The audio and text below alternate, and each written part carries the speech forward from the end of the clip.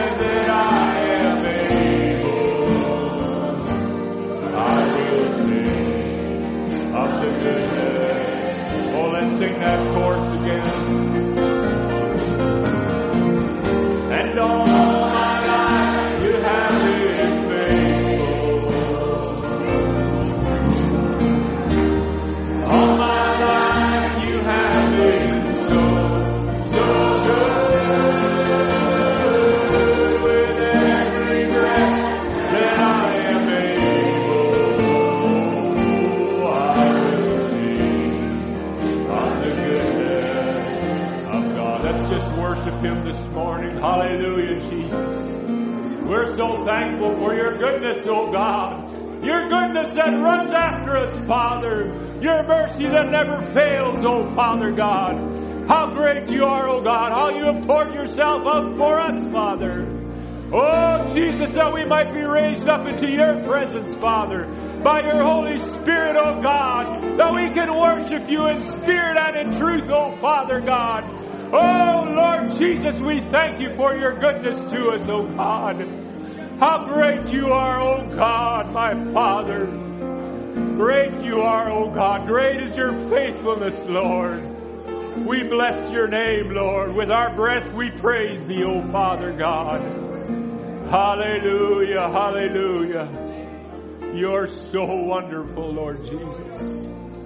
You're so good, O God. Oh, we bless your name, Lord. We thank you for your presence, O God. Thank you for your presence among us, O Lord. Oh, that you abide in us and we abide in you, Lord, and together we are one, Father. Oh, joined with you, Lord, in that invisible union, O God. Oh, to be one with you, Father. What a privilege, what an honor, what a joy, O God. We bless your name, O Father. We worship you, Lord. Hallelujah, hallelujah, hallelujah. Oh, we glorify your name, Father. Glorify your name, oh God. Hallelujah. Let's sing Jehovah Jireh, my provider. Jehovah Jireh, my provider.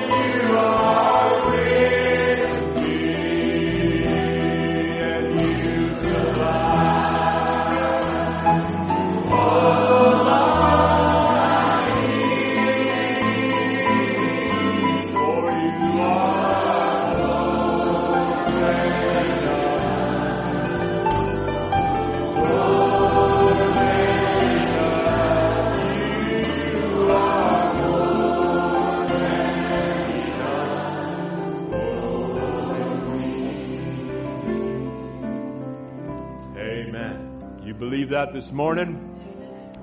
Hallelujah. More than enough. He's already supplied all that we have need of. We have a few prayer requests here I want to make known. I'm going to ask our Brother Tim if you'd come and pray with us this morning. Sister Violet is asking prayer for her daughter-in-law Ashley. She has a gallstone, and we need to pray that she would be able to pass them and not have to have an operation. So we just want to remember that in prayer. Brother Jay's written in for his younger brother, Brother Jay Beatty. His brother has been told that he only has a few months to live. A lung disease is trying to take his life, and the hospitals are too busy to operate. So we just want to remember that need in prayer. Believe with our Brother Jay for not only for his brother's healing, but for the saving grace in his life. Amen. Thank you, brothers, for coming forward. We'll take up the offering this morning. Brother Machi also is asking for prayer for a family friend from Rwanda, but he lives in Surrey here. He is suffering with cancer, and so we just want to pray for that brother, for Brother Machi's brother, who is not his brother but a friend. We just want to pray for that need in his life. He's got cancer. We'll continue to remember our Brother Henry Waldner, and Brother Milko, Sister Bev Charman, needs in our midst. Amen. God's our healer. Hallelujah. Brother Tim, please come.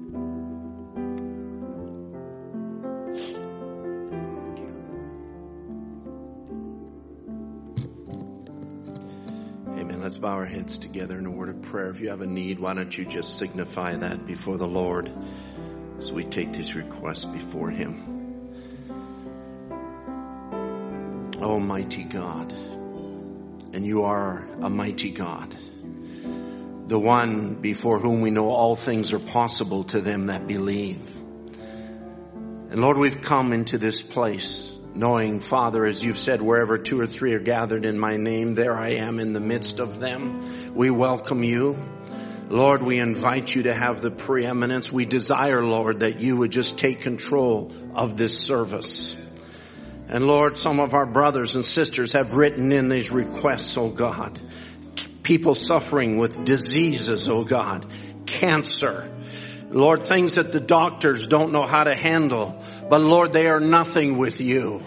You are still Jehovah Rapha, the God that heals all of our sicknesses and diseases. As you have brought these needs to the attention of your people, Lord, we are lifting them up before you and ask in the name of Jesus Christ that you would be merciful to these homes, merciful to these individuals. May you cast those demons out, Lord. May you give deliverance from those cancers. May you bring healing into those lives, oh God. May you show them that you are a supernatural God and nothing is too hard for our God.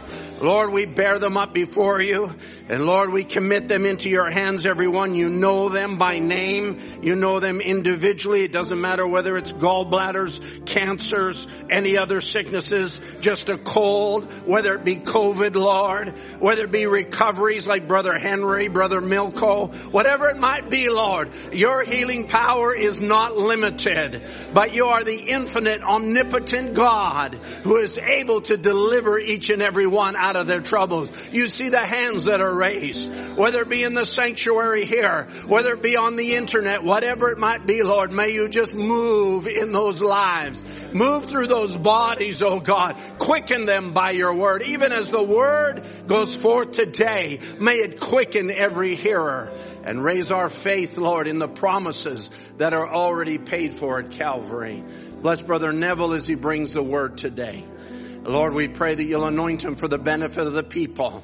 We commit this service and every exercise of it into your hands, and even our offerings, Lord. May you accept it as worship unto you. We give ourselves into your hands in the name of our Lord Jesus Christ. Amen. Amen. I'll say you can have your seats because I'm going to hold the pulpit just for a moment. Go ahead, you can start taking up the offerings. Amen. I heard an unusual testimony yesterday, and I just was granted permission, if I can say that, to share it. It was such an unusual testimony. Many of you heard the report from Uganda and what God is doing over there in the country of Uganda. Phenomenal things are happening. But yesterday I sat in a home and was listening to a couple who are from Uganda, who have been in Canada for 30 years. And the gentleman told me, he says, and this gentleman was formerly a parliamentarian in Uganda, has a large amount of siblings there. And he told me about his younger brother, which is how they happened to get in contact with me. And he says, my youngest brother, we thought he was dead. He says 8 years ago he left the village, never returned. Nobody heard from him. He was gone for 8 years. Turns out that he had crossed over into the country of Congo, which borders western Uganda, where he was from. And he had gone there to try and make his way in life, worked in the gold mines, worked in other places. Nothing was successful. But one thing happened while he was there. The message of the hour came by his way. And this message lit that young man on fire. And he went home just this year. And now his village is being lit on fire there in the country of Uganda. And it's just a phenomenal testimony. People are getting baptized. A new work is being raised up. And you remember Brother James Navanabunde that was here ministering a few years ago. It's his associate minister, his assistant pastor there, that's helping this other brother to evangelize in his village. And so God has raised up a mighty testimony. Gone 8 years, the family had written him off as dead. And the reason that I heard this testimony is because the couple that told me are sitting right here this morning. Brother Amos and Sister Edith, why don't you stand so we can recognize you?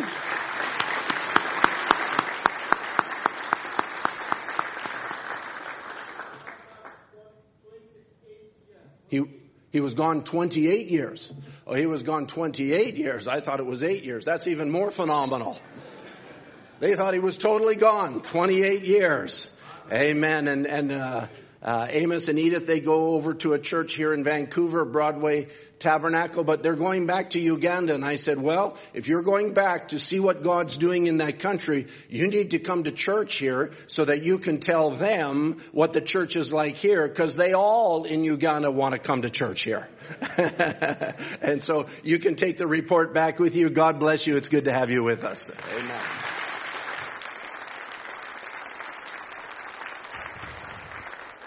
Amen. Praise the Lord. Thank you, Brother Tim, the prayer and the testimony. It's just wonderful to see what God is doing. And I was just thinking, there's about 40 years ago when the message was going forth in Uganda, and it was groundbreaking then.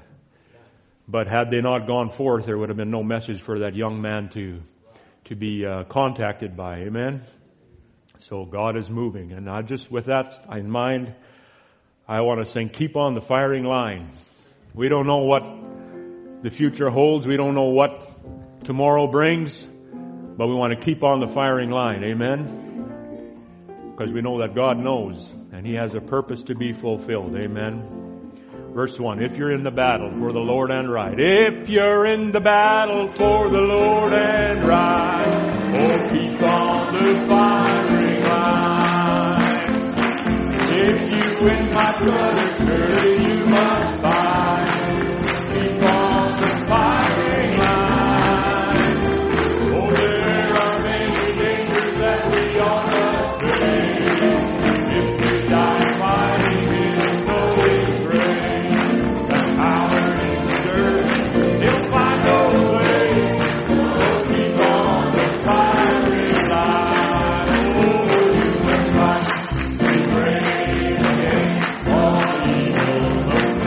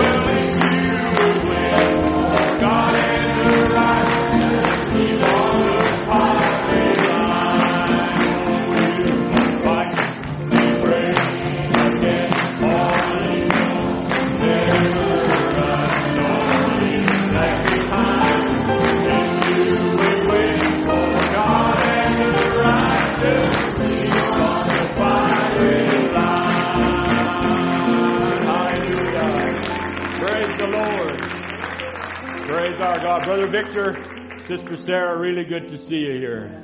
Amen. Welcome home. God bless you. Hallelujah. Praise God. Well, we've got a baby dedication this morning. Brother Jonathan and Sister Harriet are going to bring their little daughter up and have her dedicated. Man, we're going to just sing, Jesus loves me, this I know. Jesus loves me, this I know, for the Bible tells me so.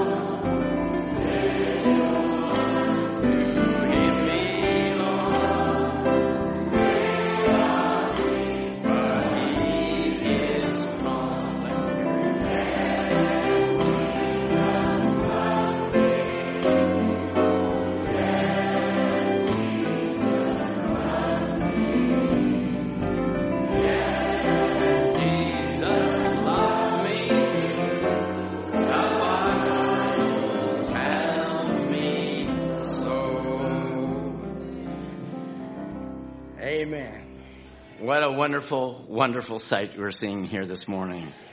I can say victory is the Lord's. Victory is the Lord's.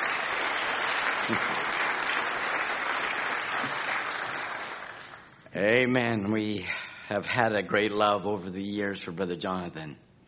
And to see how God has brought Harriet in his life. She's amazing. I've had time with them both. Sister Harriet is waiting for the right time to be baptized. She's given her heart to Christ, standing here with this little bundle of life. Odette, Marina, and she is a darling baby. I said to Brother Jonathan, how did such a beautiful baby come out of this? He says, the mother. But we're happy. We're happy to see God dealing with our children. Amen. We have the grandparents, of course, here, Geneva, Matthew. So proud to see their son standing here. The scripture reads in St. Luke 11:31, the Queen of the South shall rise up in the judgment with the men of this generation and condemn them. For she came from the uttermost parts of the earth to hear the wisdom of Solomon. And behold, a greater than Solomon is here. Lovely Lord Jesus. Odette means, as we've looked into the meaning of it, Odette, Marina, Odette is wealthy. I don't know. You didn't know that. And so when I looked at wealthy, of course your mind goes to the Queen of Sheba. There was something within her that wanted to hear the God that was in Solomon. A very wealthy woman. They said actually she brought over $300 billion worth of gold to Solomon in today's value. She was wealthy. Marina also means in the Hebrew, rejoicing. So we have a wealthy, rejoicing daughter. That's right, honey. You are. She heard the report that God was in Israel, and she wanted to give what she had to see the word manifested. And I pray that God, the wealth within Odette, will be that wealth that will spring up inside that says, I need to see the greater than Solomon, the lovely Lord Jesus. And to give a gift of equal value would be that she would give her gift of her life to this one that died for her. Brother Branham said she made up her mind and she would not go empty-handed. She loaded her camels with wealth. She brought frankincense, gold, silver, myrrh, perfumes, whatever was the greatest in her kingdom.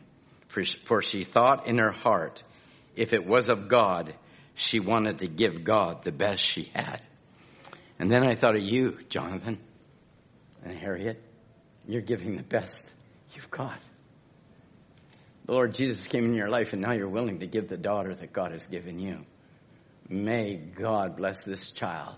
Bless your home. Bless you, Jonathan, in every decision you make. And may God give you wisdom, Harriet, in the gospel of Jesus Christ to raise this darling for our Lord Jesus. Amen. Amen, sweetheart. God bless you, darling. Yeah. I won't go far. Isn't she beautiful? Let's bow our heads. Humbly, I come before your throne, Lord.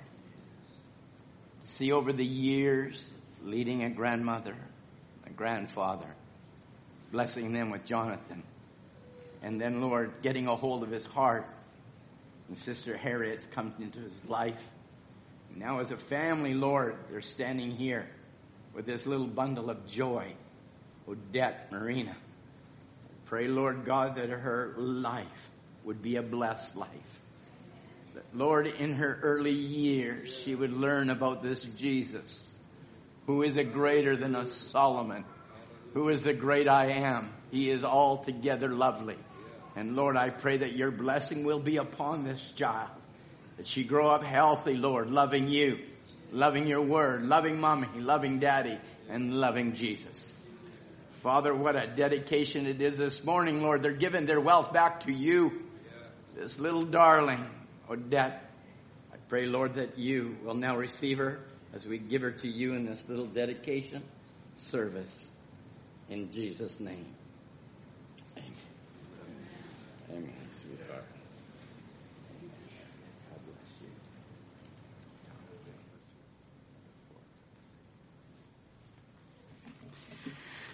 Amen. Is he not so good? Amen. As the brothers, and we're having, I'll make a couple announcements before Brother Neville comes out. Tomorrow is December 6th, is our Monday night prayer meeting, and the brothers normally gather at 8 o'clock. It'll be in the fellowship room, and we're opening it up to those that wish to come. We're going to have a wonderful time in the presence of God. We won't change the order of it. We'll do exactly the same as we've normally done, and we will gather at 8 o'clock tomorrow evening. Brother Tim Dodd will be at the camp December the 12th. He'll be at that will be our morning service. Brother Tim will be preaching on the south side. On December 19th, by the grace of God, we're going to join with the saints that are at the camp, and we're going to have a communion service on December 19th. And I know that will be very special for us all. We've been waiting for more and more to come home, come back here, and they've made it. And this morning we want to welcome, of course, Ellison and Brother Jeremy Carroll and family. God bless you. They're back.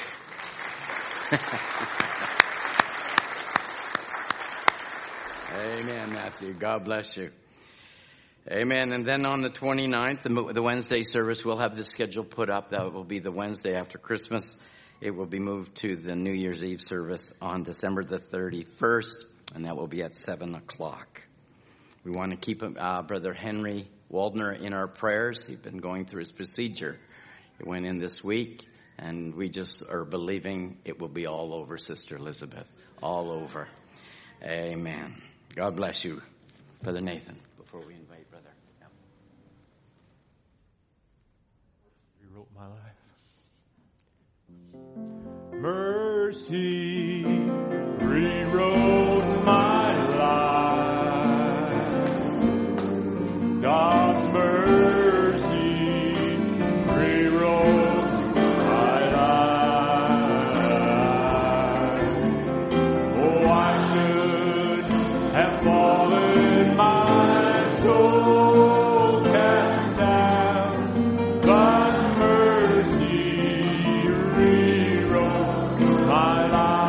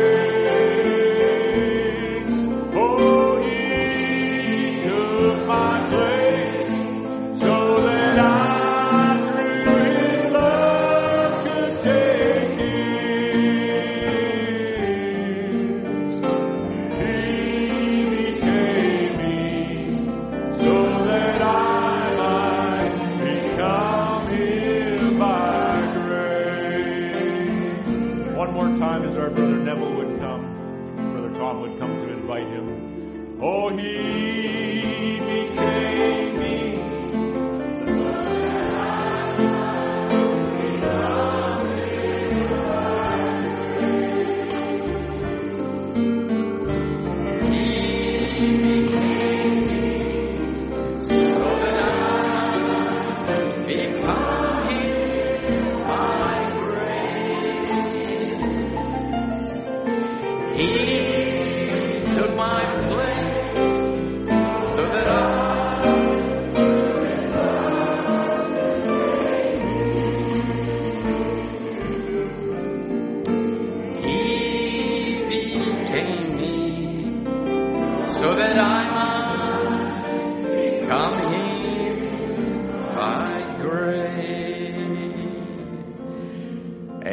Great pleasure and an honor to invite our dear brother Neville Kisilou from Bethel Tabernacle in Frederick, Maryland, all the way over from the East Coast.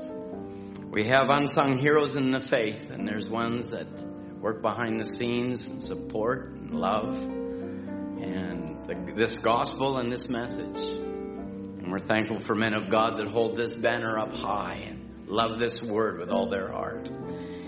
And so with great pleasure, Brother Neville, we invite you to come and minister to us. Amen. Have his liberty. Preach whatever God's got on his heart. I'm sure we're going to be blessed. Amen. God bless you.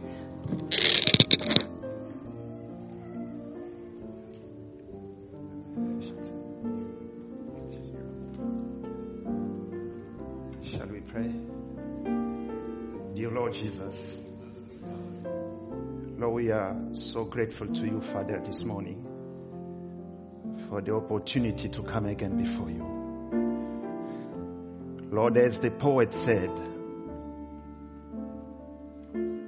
he became me so that I might become like him. He took my sin. He washed me by his blood. And Lord, your grace in this last day has provided for a prophet. And it is only by that grace, oh God, that we approach you this morning. Father, we ask you that you come down this morning.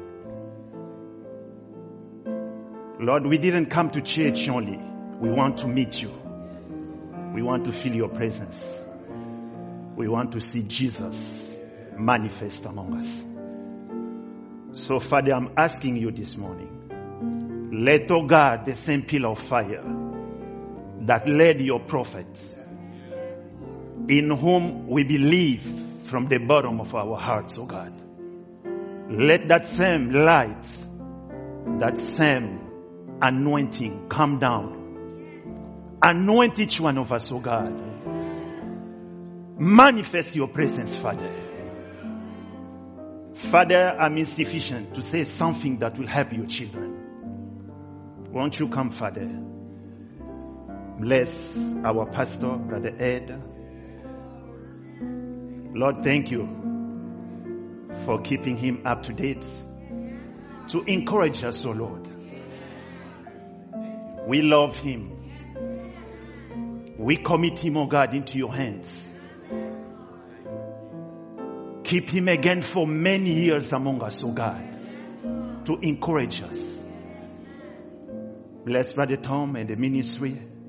Lord, we wait on you this morning. Take us out of the way and let your Holy Spirit, Father, come down and speak as we commit the service into your hands. Bless your children. Oh God, may we rejoice all for being in your house.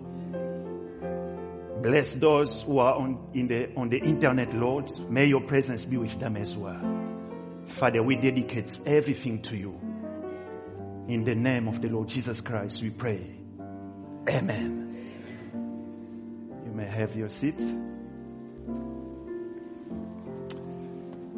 Again, we greet you this morning in the name of the Lord Jesus Christ. As Brother Tom said, I'm your brother Neville Kisilou, I'm familiar to the church here. And I'm pastoring 2 small churches, one in the Washington, D.C. area, in Maryland, in the United States, and another church in Ottawa, here in Canada. The name of the church is Bethlehem Tabernacle. So if you're visiting Washington, D.C., we can host you. You are more than welcome. So first, I would like to thank our pastor, Brother Ed. He is truly a father to me. I have loved Brother Ed before I even saw him. I came to the message in 83, 85. I was very young. I was reading the message, proving his word, I think, Brother Ed. And that's where Brother Branham is talking about Brother Ed. I was in the Congo in Africa. I was very young, maybe 16 or 15. I took my message books, I took my Bible, and I went to the bush. I was reading, and I saw Brother Branham was talking about the story of the bear. We all know, and we believe in that story. It happened. Amen? It happened. There is no doubt about it. So when I saw Brother Ed, Brother Branham is talking about the young man with that green checkered shirt. I remember I prayed, I said, Lord, I would like to meet that man someday. I didn't know that I will meet with him someday. And Brother Ed, he came a couple of times to the Congo for some of the meetings we had there until I moved to the States. And I started coming from time to time to this church. And now here we are this morning. I've been asked to speak to the church. So Pastor, thank you so much. You represent a lot to us. And thank you very much. Brother Tom, the ministry, Brother Tim, Brother Murphy, Brother Micah, Brother Jean Manasseh, and all the ministers here in the church. If I don't cite your name, forgive me. So, but may God bless you, to the trustees, to the deacons, musicians. You sing so well. I listen to your songs that you post. So thank you so much for everything you do. And thank you also to each one of you for coming to the church. Because there is no need for us to be here if you are not there. So you are the ones who make the meeting. So thank you so much for your presence, because Brother Branham says there are 3 conditions to be a member of a local church. First of all, your presence. And then your tithes and your offerings. When you meet all these 3 conditions, then you are a full member of a local assembly. So may the Lord richly bless you. This morning, I'll be talking about the prophet. Who is a prophet? Because it seems now people get confused. We are people from the nations.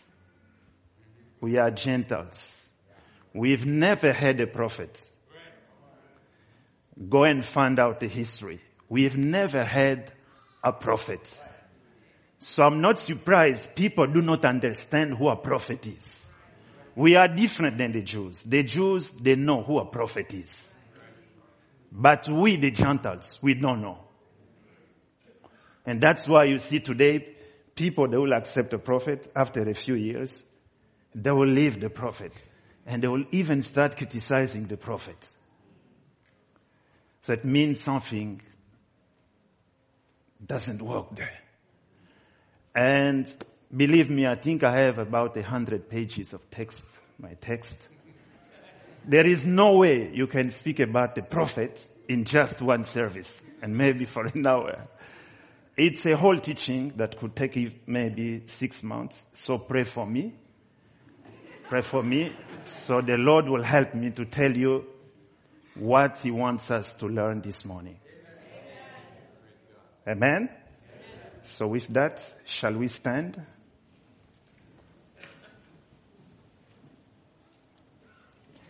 Let's open our Bibles. Thank you, musicians. You sing so well. And I was thinking maybe I'll ask the pastor to bring some song leaders to our church so they can train my young people there to help us. 1 Samuel chapter 8. May the Lord bless the reading of His word. What a blessing to be a child of God in this generation.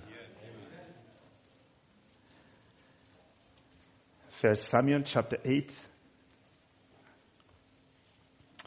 And it came to pass when Samuel was old that he made his sons judges over Israel. Now the name of his firstborn was Joel, and the name of his second, Abiah. They were judges in Beersheba. And his sons walked not in his ways, but turned aside after lucre, and took bribes and perverted judgment. Then all the elders of Israel gathered themselves together and came to Samuel unto Ramah, and said unto him, Behold, thou art old, and thy sons walk not in thy ways. Now make us a king to judge us like all the nations. So they knew themselves they were different. They were a different kind of people. But the thing displeased Samuel when they said, Give us a king to judge us. And Samuel prayed unto the Lord. And the Lord said unto Samuel, Hearken unto the voice of the people in all that they say unto thee. For they have not rejected thee, but they have rejected me, that I should not reign over them. They are not rejecting you, my prophets. They are rejecting me. Because a prophet cannot come by themselves. When a prophet comes, God sends them. And when you reject a prophet, it's dangerous. So this morning I was asking the Lord, should I just take the Bible? Just take the Bible. Not even mention the name of your prophet. Not even mention a quotation. Just take the Bible to show you who a prophet is. Shall we pray again? Lord, thank you for your precious word. We now ask the Holy Spirit to come down and teach us thy ways. Father, we thank you for your prophets. Help us, O God, to stand behind your prophets. You promise, he that receives a prophet shall receive the reward of a prophet. And your prophet said, O Lord, those who shall receive the messenger, they shall receive the benefits of his ministry. Father, grant it this morning as we commit all to you in the name of the Lord Jesus Christ. Amen. You may have your seat. I have another scripture I would like to add. Please pray for me. 1 Samuel chapter 9.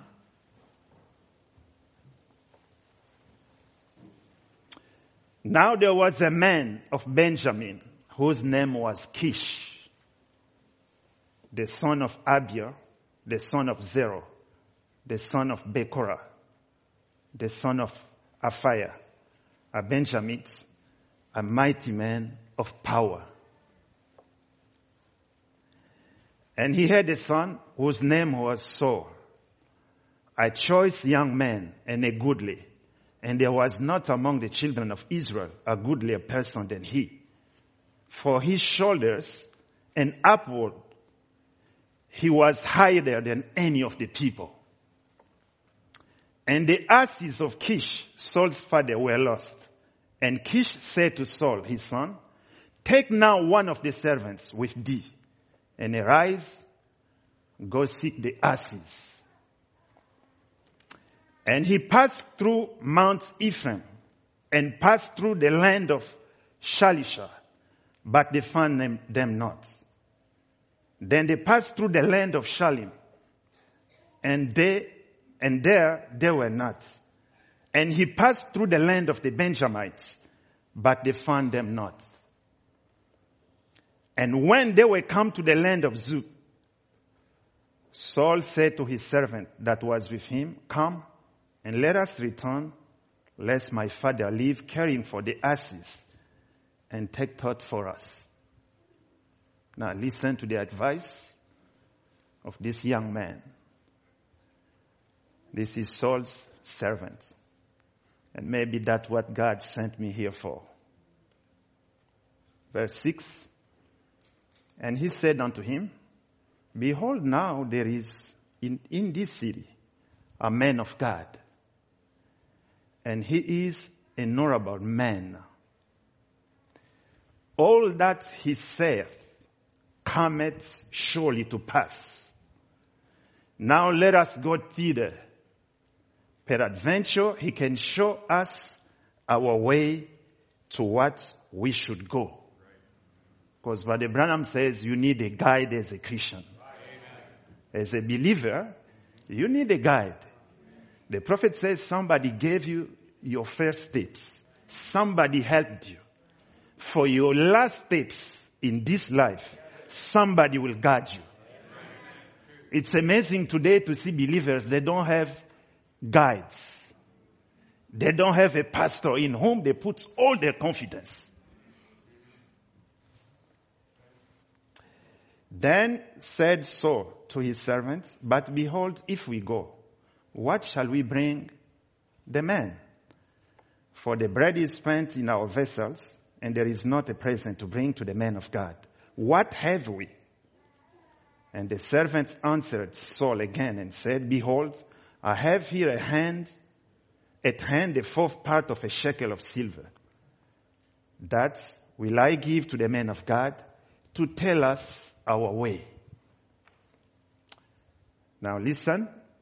Before time in Israel, when a man wants to inquire of God, does he speak, "Come and let us go to the seer"? In Israel, in the Old Testament, when they went to see God, they used to say, "Let's go see the seer. For he that is now called a prophet was before time called a seer." To see God, you need to go to the prophet, and the prophet will show you the will of God. That's why the Jews, they mock us. They say, "You people from the Gentiles, we do not understand who you are. You do not understand." First, Brother Branham says, the Bible is an Oriental book. It's from the Eastern people. We are from the West. And when we read it, we think we understand. You will not understand. Because the one who wrote the Bible is that pillar of fire you see above Brother Branham's head. How many believe that? Amen. Thank you. That light above Brother Branham, that's the Lord who wrote the Bible. Because Brother Branham says that pillar of fire, it is the same that met Moses in the wilderness to write the Old Testament. It is the same pillar of fire, the same God that met Paul on the road to Emmaus to write the New Testament. And he said, in this last day, the same light has come back. The same pillar of fire is come back to do what? To interpret the Old and the New Testament. That's what the prophet said. Now the Bible is a new book. It's a new book now. When we are reading it, we can understand clearly, especially when you believe. The problem, as soon as you doubt, you are disarmed. You are disarmed. As soon as you doubt the prophet, you are dead. Hey, brothers and sisters, what makes the difference in between us and the rest of the churches? Tell me. They have Jesus. We have Jesus. Because Brother Branham said there are two vines in the field. And both of them are responsible to the Lord because they claim to belong to the Lord. They also have Jesus. But what are they missing? The prophet. As soon as you forsake the prophet, that's it. You are disarmed. So you need to understand, that's your life. You see somebody playing around with the prophet, they are killing you. If you have to separate with that individual, I will do it. Because I'm so jealous of my soul. Amen. Before time, verse 9, in Israel, when a man went to inquire of God, thus he spake, come and let us go to the seer, for he that is now called a prophet was before time called a seer.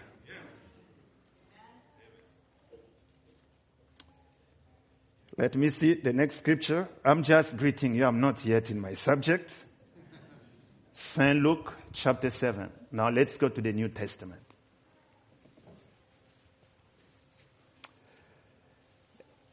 I always tell my church, if you want to see somebody who will be in the heaven, look at me, how I look like. Because I truly believe in the prophet God has sent us. Luke 7. Verse 11. And it came to pass the day after that he went into a city called Nain. And many of his disciples went with him, and much people. And now when he came nigh to the gate of the city, behold, there was a dead man carried out, the only son of his mother. And she was a widow, and much people of the city was with her. But Branham said every time Jesus went to a funeral service, it was over. Jesus never participated in a funeral service like you and I do. They made a mistake. They are bringing death by where life was standing.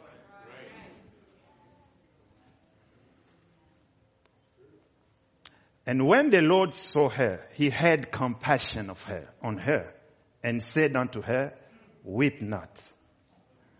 And he came and touched the bier, and they that bare him stood still.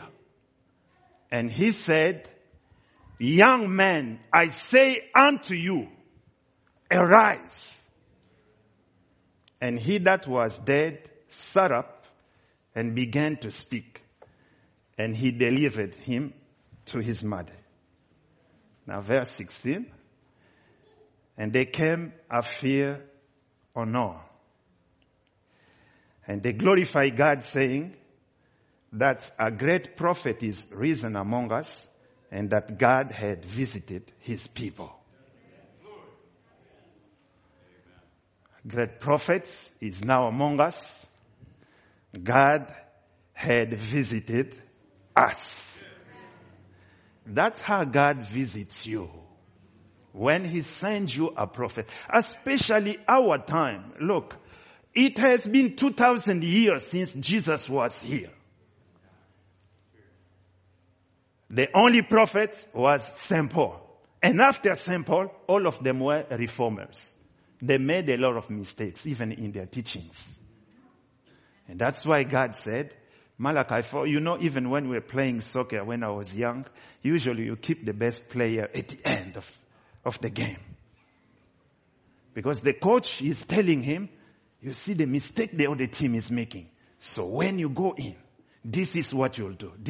And usually they don't play long enough. Maybe 10 minutes before the game ends. Then they will let them go in, and usually they change everything. So God was keeping Malachi 4 in his hand until the end. He knew all the techniques the devil was using to bring the church back into the denomination. Now it's the end. He says, okay, now you can go. And he doesn't come by himself. He comes with the pillar of fire. The same one that wrote the Bible. That's why when Brother Branham says, he sees Eve, what happened in Eden, don't doubt. You know who wrote Genesis? Moses. And when did he come in? Moses. He wasn't there when God was creating. He wasn't there.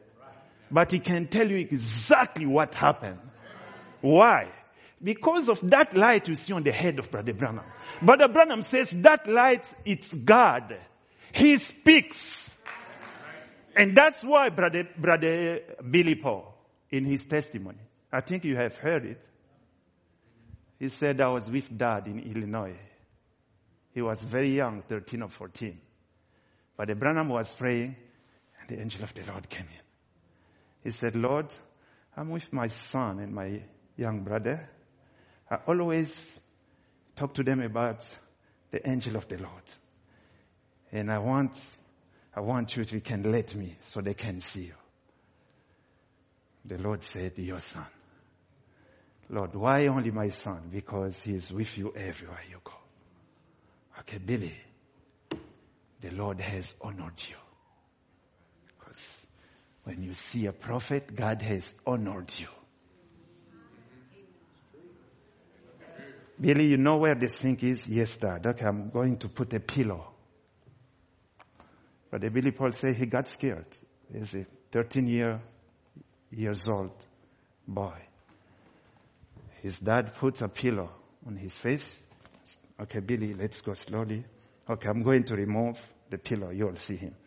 He removed the pillow. He was standing there. Very tall. But the Billy Paul said, if he speaks, it will be the end of this world. He was standing there, yet very gentle. But the Billy Paul said he was not paying attention to me. He kept watching his prophet. His attention was on the man he sent. That's why that man could not even take a glass of beer or wine, put it in his mouth. And Brother Billy Paul said, I was standing there, and at some point, he started melting. He became that light you see on top of the head of my dad, and then he came out by the window. He only changes his forms. But he's a man, he's a person. I want you to understand, why do you have that pillar of fire picture in your homes? It's not a simple picture. Brother Branham say it's not my picture. It is the picture of the pillar of fire.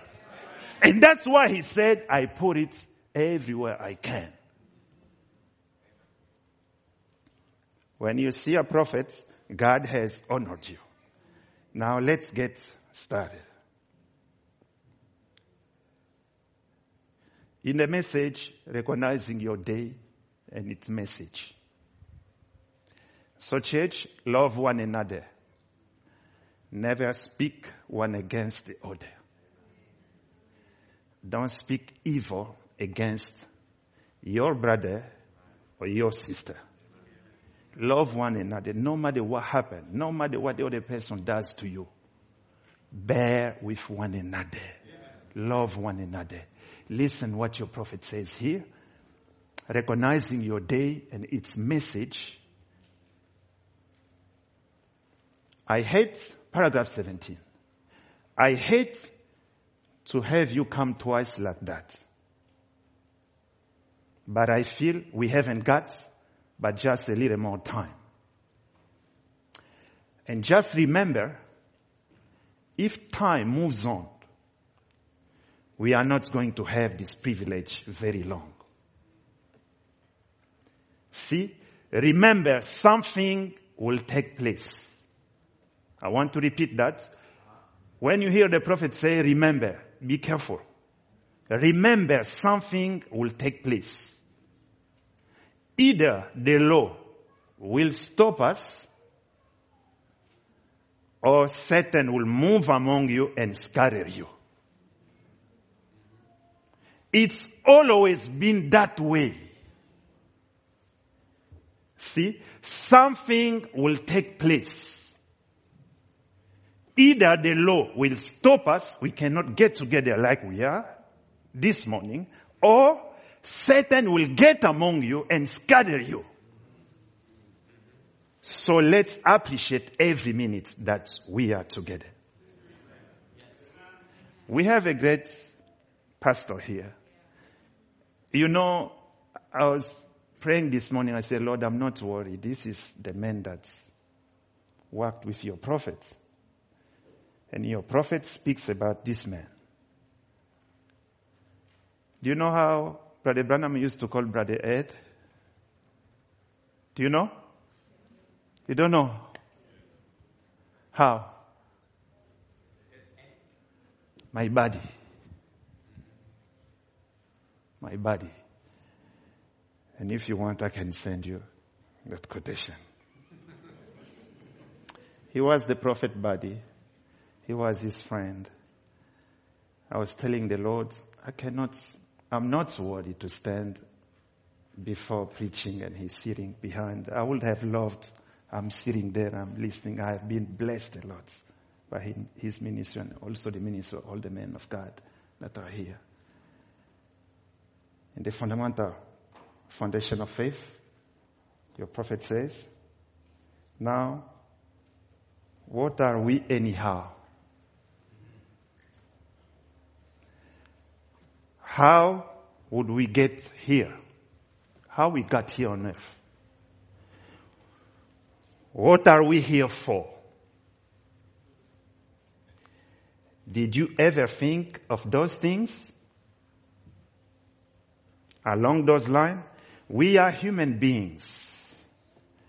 And what made us human beings? What made us different from anything else on earth as human beings? Now this is what it says. And ye are the light of the world, a city that is set on a hill that cannot be hid. And we tonight, and we this morning, ought to be ashamed of ourselves and honestly and humbly confess our unbelief before God and ask Him to forgive us of how we represent Him in this life. He is depending on us. The Old Testament people didn't have this presence. The presence of God we have today, in the Old Testament, they didn't have it. You are unaware of that. Can we say amen? Amen. We are unaware of that. You refer back sometimes to Elijah, to Moses, and to those people. Moses and Elijah and those people were great men, ordained of God, but yet not the privilege that you have. Do you believe it? They haven't the privilege. They didn't have the power given them to perform as you have got yourself. Everything that's in Christ. So just to tell you, our time is the most glorious time of all times. And that's why you'll hear Brother Branham saying, if God would have given me the opportunity, asking me the question before the foundation of the world, what time do you want to go to earth to minister? He said, I would have loved to be there when Jesus was there. But this time, this is the golden age. Because everything God is among us. This time, I'll read you a quotation in a few minutes. Brother Branham says, this is the age the bride had to be as the bride we had at Pentecost. And at the Pentecost, he came down as a pillar of fire, Brother Branham says. He divided himself into the church. It was the pillar of fire. And Brother Branham says, during the ages, they didn't have the pillar of fire. It only reappeared in our time. And Brother Branham said these messengers, they knew at some point the pillar of fire will come back. Brother Branham says in Jehovah Jireh, paragraph 9, after all, you are just 6 foot of ground. You are just 6 foot of ground. I was standing by the Bigot Museum here some time ago. I love art, music. And in this museum, there was 2 young fellows looking at analysis of a human body of a man that weighed 150 pounds. Do you know how much you are worth if you weigh 150 pounds? You are worth 84 cents. That's the value of your body. I keep telling my church, that's what we work for. We go to work and sometimes you miss church and you want to go there, to be there, just to entertain 84 cents. Our prophet says, you got enough white wash about you to sprinkle a hen's nest. Just a little bit of calcium and so forth. Just worth 84 cents. That's your value. That's why today, if you fall, we take you, we bury you, and then we go back home. Even your wife or your husband, they will go back home because this body has no value. The prophet says, think of it, sister, putting $1,000 mink coat on, nose turn up. If it will rain, you'll drown.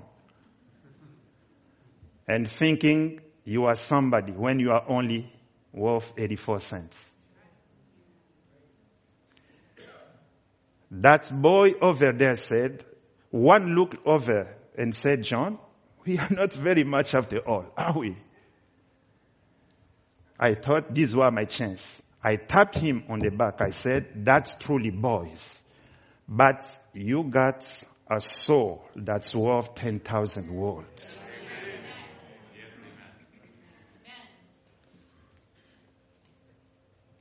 Do you know just one world? How worth it is it? Who knows? If you want to buy the world, how much money you'll spend? We all went to school, right? I don't know myself. So probably it will trillions and trillions and trillions and trillions.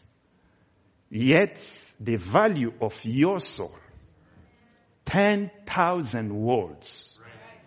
That's why I was telling you, if somebody want to take your trust in the prophets, he is killing you. Your soul has a lot of value. And that's why I was telling God, I don't want to go there, just talk to your children. And then we go out, and maybe someone will start thinking, why did I go to church? I didn't receive anything. Why did I go there? I always ask God to help me to not be guilty of such a thing. I want you, when you come to church, you will receive something. Amen. You will receive the presence of God. The prophet said, that's right. Take care of that soul. Take care of that soul. Let the 84 cents go. Watch that soul, for it will live forever. And that's true, friends.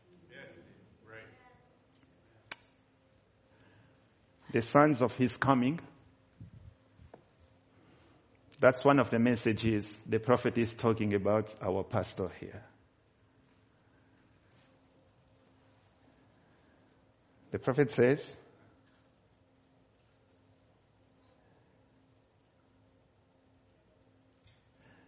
I don't see how in the world I could do it. Just God had to help me. That was all. But you have to do it anyhow. You see? So people who missionary go through a lot of things that's unpleasant. But we have to be all things to all people that we might win some to Christ. And I felt so sorry for Eddie. Now he's speaking about our pastor here. And his children that way too. Because he was talking how Brother Eddie was going to the Indians and spending time there with very difficult conditions and so on. He says, and little Eddie Bisco and his wife, lovely woman, out of a nice, lovely home. Her father owns a big company and a president of it and everything, and then give their lives out like that. It certainly takes God to do that, Brother Littlefield. The prophet says, it must be God for a man to sacrifice like that. And I believe what the prophet said. Another one, perseverance.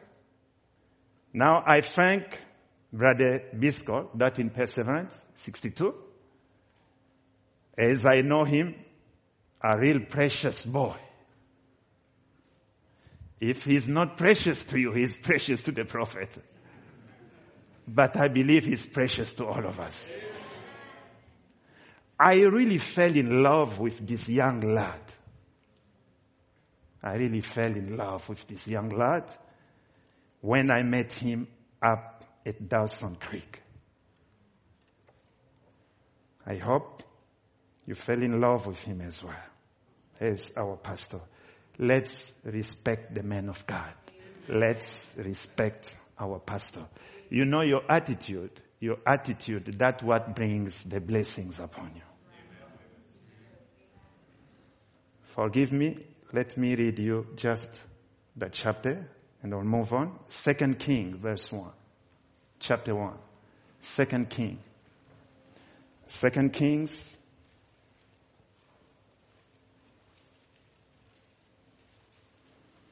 As the time of Elijah the Tishbite. So the king, Elijah met with the captain, one of the captains of the king. And he told the captain, go tell your master that you found me. The captain said, no, I cannot go. He will kill me because when we come back, you will disappear. The Lord will take you somewhere else.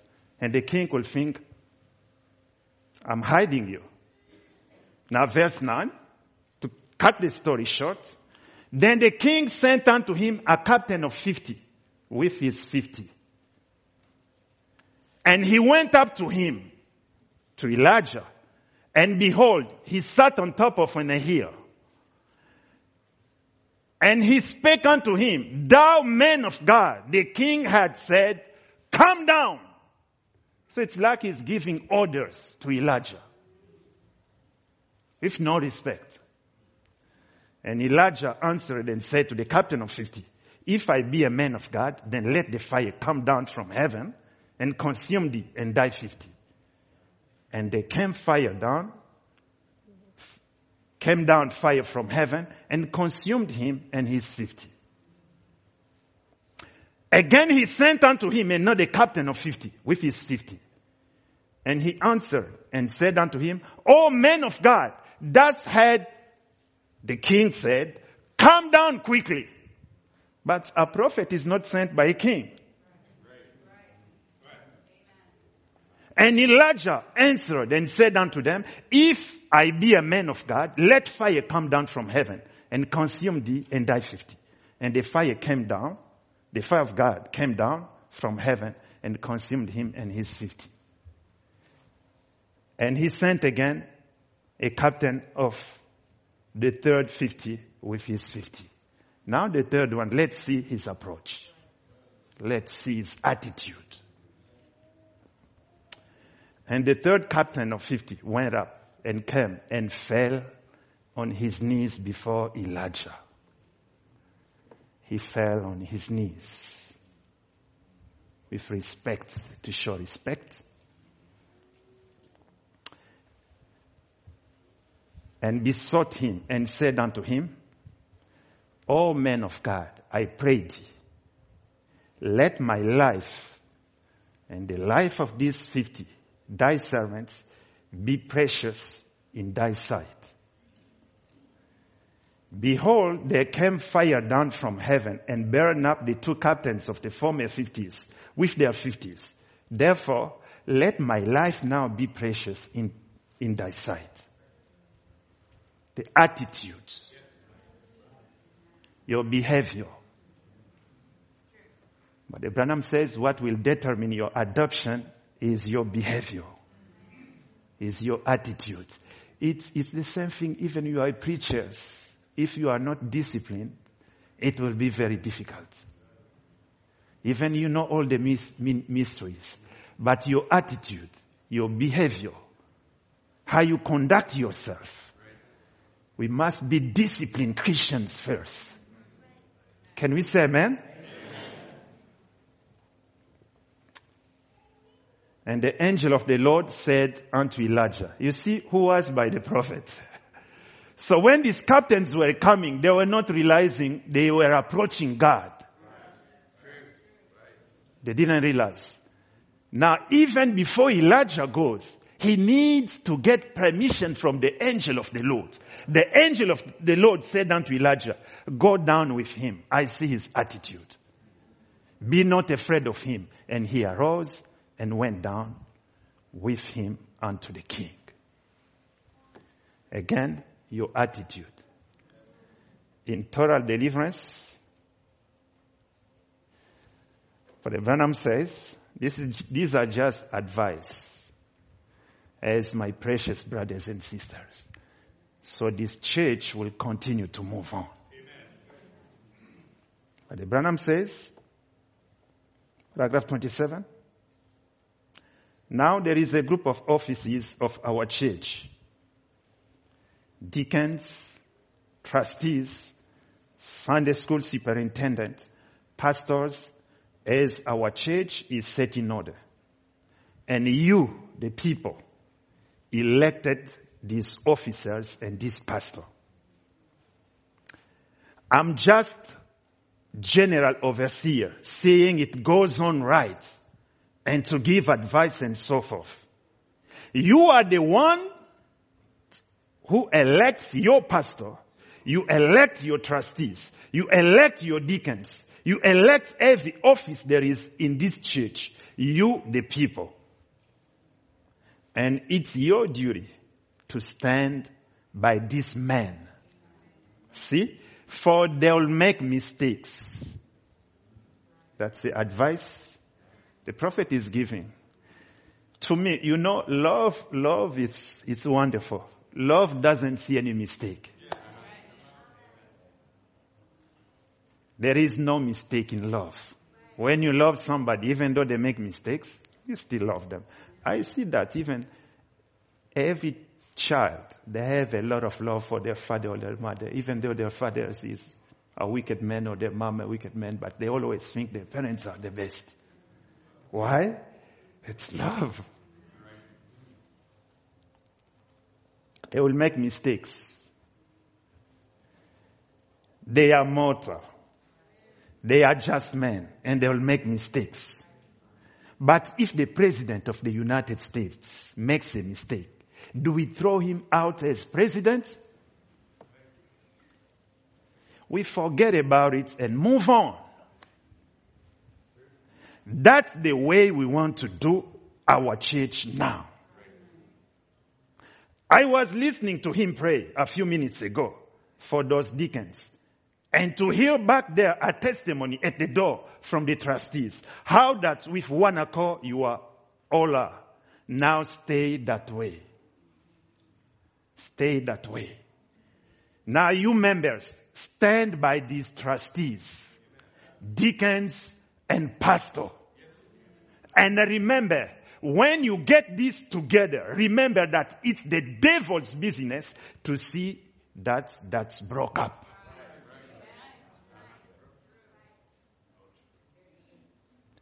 Now it's always has been and it's always be. This is the second time he's telling you, be careful if the Lord doesn't stop us, but the devil will get among you and he will start fussing with one another and he will scatter you, and that's it. But you stand by your officers, and that was the talk that I was going to make. That's why the prophet said in the message, the respects, paragraph 165, if you can't respect the man, respect the office he holds in God. That's exactly right. See, respect him. If a minister comes up, your pastor always respects him. I've heard congregations talk about their pastor. How just talk about him, run him down, ridicule him. How is that pastor ever going to do anything for you? He can't do it. I don't say this church, but I mean churches I have seen. You've got to love your pastor. You've got to know that he's a human being, but yet God has made him his pastor. God has made him his own pastor. The Holy Ghost has made him overseer. Then you've got to respect him in that manner. And no matter what the pastor has done, if you respect him in your heart as God's servant, God will respect you for doing it.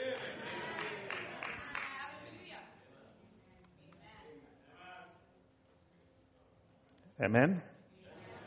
You know, I was reading a story. A minister wrote Brother Branham a 22-page letter.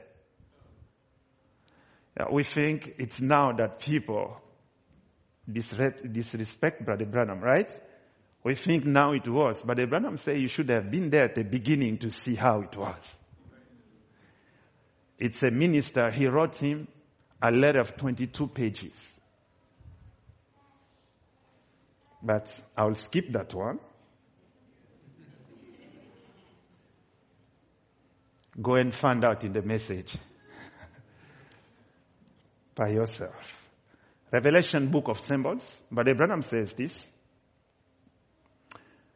Paragraph 56. Angel. The very word angel means a messenger.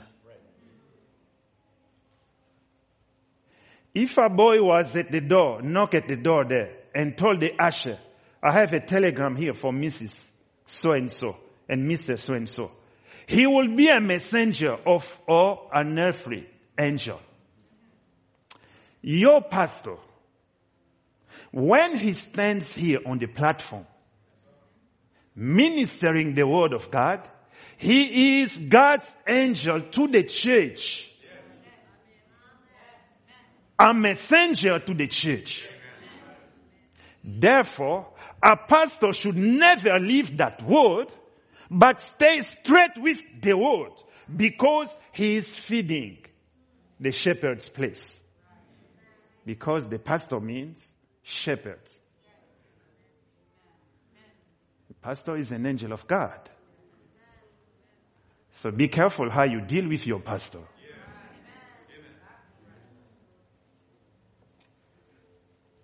I'm a doctor myself.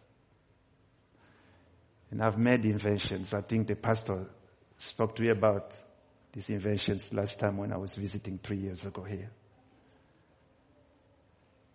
But this man is my pastor. I'm not looking at what studies I have done, what I have done in life, but in God, God is working according to his laws. We need to respect our elders. That's how we'll become a very strong church. That's how God will respect us. God will honor us. God will bless us. In the Ephesian church age, bear with me a little bit. I know I have another service in the evening, Brother Tom, in Seattle. But we'll see how God will lead us. But Abraham says, other words, if you got a God-filled pastor, filled with the Holy Ghost, and you try to hold him under your finger, say, well, if he says anything about us having a robbed choir, if he says anything about us wearing makeup, we will just excommunicate him. You're threatening your pastor. The prophet said, don't worry. God will do it before you get a chance to. He'll go out and preach to the stones on the street before he will compromise with that kind of stuff, that kind of spirit. You got a pastor that really tells you the truth. You ought to honor God and stay in the spirit and worship God, realizing that you're going to be lost if you don't. I don't know if you caught that.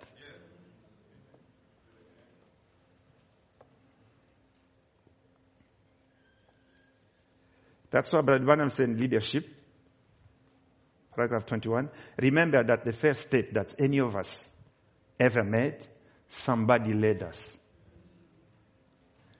You mothers remember the first steps that Junior and the little girl made. They don't remember it no more. But somebody led you to your first step. I remember Billy Paul when he made his first step, Joseph and all of them. When they made their first step, now somebody helped you.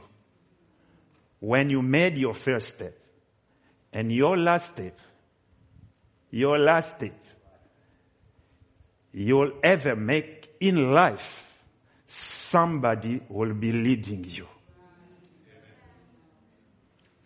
Maybe it will be social media, or it will be something else. But somebody will lead you for your last step in this life. And I want you to remember that. Your first step, somebody led you. And your last step, somebody will be leading you. That's why let's keep our church in our prayer. A scripture that I love so much, it is Exodus 18. Something happened there. Israel was fighting with Amalek. Verse 8, then Amalek came and fought with Israel in Rephidim. And Moses said unto Joshua, choose us out men and go out, fight with Amalek. Tomorrow I will stand on the top of the hill with the rod of God in mine hand. So Joshua did as Moses had said to him and fought with Amalek. And Moses and Aaron and Hur went up to the top of the hill. They went with the prophet to do something in case he needs some help. And it came to pass when Moses held up his hand that Israel prevailed. And when he let down his hand, Amalek prevailed. That's why, Brother Tom, when I was in the office, I heard you said on Monday we have prayer meeting. I said, oh God, that's how you get victory. That's how you win victories. Even in our families, if we've had too many issues, we don't pray. We don't read the Bible. We don't speak about the Lord. We don't have family prayer meetings. The only thing we know, you go to work, you do your job, and you bring back money to your home. In the meantime, our children are interacting with different kinds of people, telling them all kinds of things. The only time they hear about God is when they come to church. And the prophet says, shame on you. Let's take time to educate our children about our God. They need to understand why we have a prophet, why we say Brother Branham says. You will see many of our children, they will stay in the church when we bring them to the new birth. Every time Moses, his hands went up, they prevailed. They had the victory. But when his hands went down, they fell. But Moses' hands were heavy. Prayer is not an easy task. And they took a stone and put it under him, and he sat thereon. And Aaron and Hur stayed up his hands. Now some church members are helping the pastor to hold his hands up. The one on the one side and the other on the other side. And his hands were steady until the going down of the sun. And Joshua discomfited Amalek and his people with the edge of the sword. Supporting the pastor by our prayer. But Abraham says, these men that you see sitting in front of you, do you know who they are? You see them, Brother Tim, Brother Tom, Brother Ed, Brother Michael, other ministers in the church. But let me tell you what Brother Branham says. Friends, I'm a very strong believer in the prophet. When I see the prophet say something, I stay with it. And it had cost me so many friends. But if people forsake you, Jesus will get you. I have no message. That's why I cannot come here and I start telling you my own thinking. It will kill you. I only want to tell you what the prophet said in this generation. And that's what he said. I'll get to that. He said, when the Lord will finish with me, I'll be gone. But listen to my voice. Listen to what I'm telling you. It is that saith the Lord. In a message putting on the whole armor of God. Now God fortify his army. What with? Himself in the form of prophets, apostles, teachers, pastors. What did he do? What was God doing? Listen. Did you ever think what that these offices of the church are? It's God's dress. Putting on the whole armor of God, paragraph 76. It's God's dress, inside dress. An apostle, a prophet, a seer. Can we say amen? Amen. That's why as a church, that's why I began by telling you, don't speak evil against your brothers and your sisters, to love with one another. But Branham says, humble yourself. This is what he says. Don't forget, this tabernacle will lose its strength. Do you want me to stop? But Branham says, if you take Mr. Amen from a church, you'll have a dead church. Don't forget, this tabernacle will lose its strength. Remember that this is the target where Satan has got every gun in hell trained on it. He'll cause one person to do something that's contrary to what the other one thinks. He is doing that and he's up to it. That's why Brother Branham said the church order. And remember, God is looking to me to see that I stay in the word. And I'm looking to you to see that you carry out the word. See in this church. And keep it spiritual. For remember, all the forces of the kingdom of Satan will be turned against you as you begin to grow in the Lord. And you must be soldiers, not just fresh recruits. You are aged soldiers now. You've been trained to fight. And Satan will come among you to cause you to dispute with one another if he can. Turn him down just immediately. You are brethren, and it's the enemy. And we are here to hold a standard in this evening light, that when the world is darkened and the whole church kingdom is going into the council of churches. And even Brother Branham says, he says, the Branham Tabernacle is the most spiritual church in the world. The prophet says, not because they have so many speaking in tongues, they have so many prophecies, a lot of singing. He said no, but he said it's the quality of the spirits that rules over this church. The quality of the spirits. That's in the church order 63. He says the quality of the church, the spirit of the church.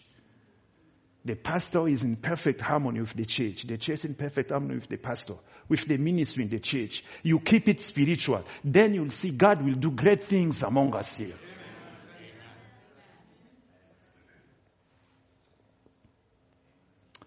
That's why I say we should never have words against one another. We should always say the highest things about a brother and a sister. If one is down in the gutter, don't ever shove them any further down. Pick him up. Get him out of there as quick as you can, because it helps. That's what I was telling you at the beginning. No matter what people do to you, just love them. Pastor, I'm very, very amazed by the attitude of Brother Branham. I study Brother Branham a lot. You'll see him, he goes somewhere. I was reading a message recently. He had to cross, he was going somewhere, he wanted to cross somewhere, and that lady said, if you cross that line, I'm going to call the police. If you do. But sister, your husband gave me permission. If you try, I'm going to call the police. And the prophet was so patient with him, with her. He was speaking gently to that sister until at some point the sister realized it was Brother Branham. And she was a backslider sister. And she said, Brother Branham, forgive me. Forgive me, Brother Branham. You remember that unbeliever who was telling Brother Bankswood, I don't think you have stooped so low. You bring a preacher everywhere you go. Brother Branham was so patient with him until he was saved. And I was praying, God, help me to be that way. Usually they say something against you. That's it. That's it. You cannot speak to them anymore. They are devils. Unbelievers. That's how we behave. But Abraham says your attitude will bring back even people who left the church. Your attitude can bring them back. Can we say amen?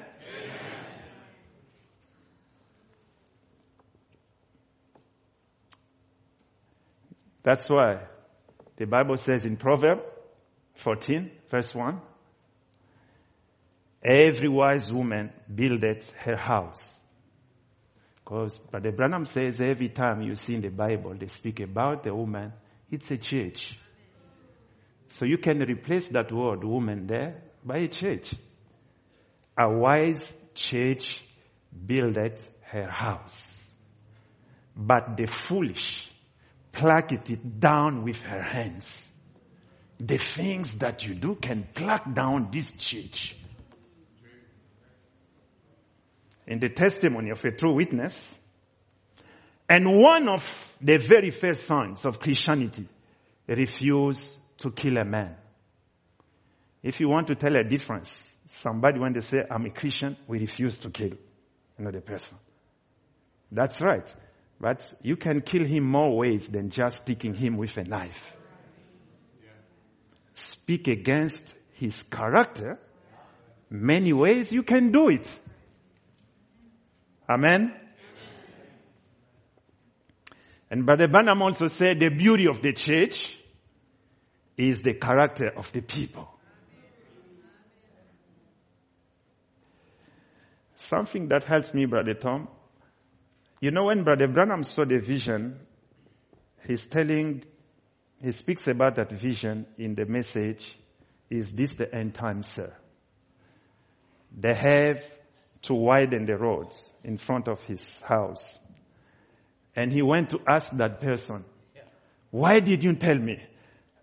And listen, I don't want to say it myself. Let me quote Brother Branham.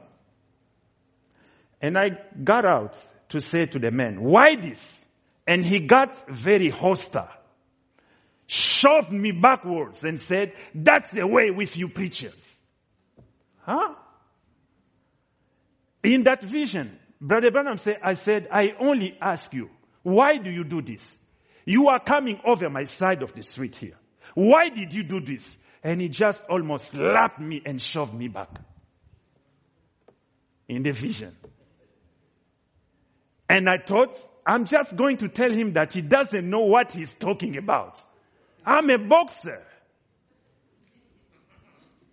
He doesn't know what he's doing. And a voice spoke. The angel of the Lord always by his prophet. A voice spoke, said, don't do that. You are a minister. Pay attention to your attitude. Pay attention to what you say. Be careful, you are a minister. And I said, oh, very well, Lord. So be in prayer. And remember, you young people, our prophet said, don't drink, don't smoke, do not defile your body, because there is a job for you to do when you get older. I have asked to our children in the church, I told them, write it down, pin it on the wall. When you wake up in the morning, I want you to read that. The first thing you read in the morning, don't drink, don't smoke, do not defile your body, because there is a job to do when you get older. Because Brother Branham says this in the question and answer. I'll speak to you about the prophet maybe for 15 minutes and then I will let you go. But I didn't want to miss this opportunity to give you this advice on the church, on our behavior here in the church. Question and answer. Brother Branham is praying. We will ask to bless our dear pastor, Brother Neville, who stood gallantly at the post of duty year after year through the hot and cold to herd and to pasture the sheep of the flock that gathers here. Pray that your spirit be upon him, help him, and bless all that's connected with the tabernacle. Now, young people, listen. And soon, Lord, if it be your will, we expect a lovely big tabernacle standing here on the corner where we can have a school. That we might school young ministers and send them to the four corners of the earth to earnestly contend for the faith that was once delivered to the saints. And Brother Branham says faith is revelation. God has sent us a revelation. We want to teach it to our children so they can sustain it for generations, even when we are not here anymore.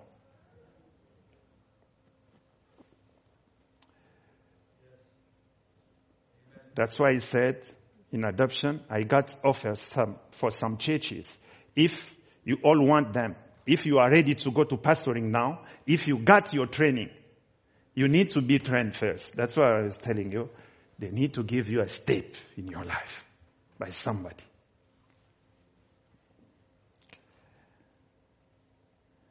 Influence. Who are you? Stick your finger in a bucket of water and pull it out and find the hole you put your finger in. Then say, that was me. You are nothing. Can we all say amen? Amen. We are nothing. You will not be missed after. Little while after you're gone. They have a funeral procession out here, and that's all. But your influence will live on and on and on. That's the legacy we want to leave behind us.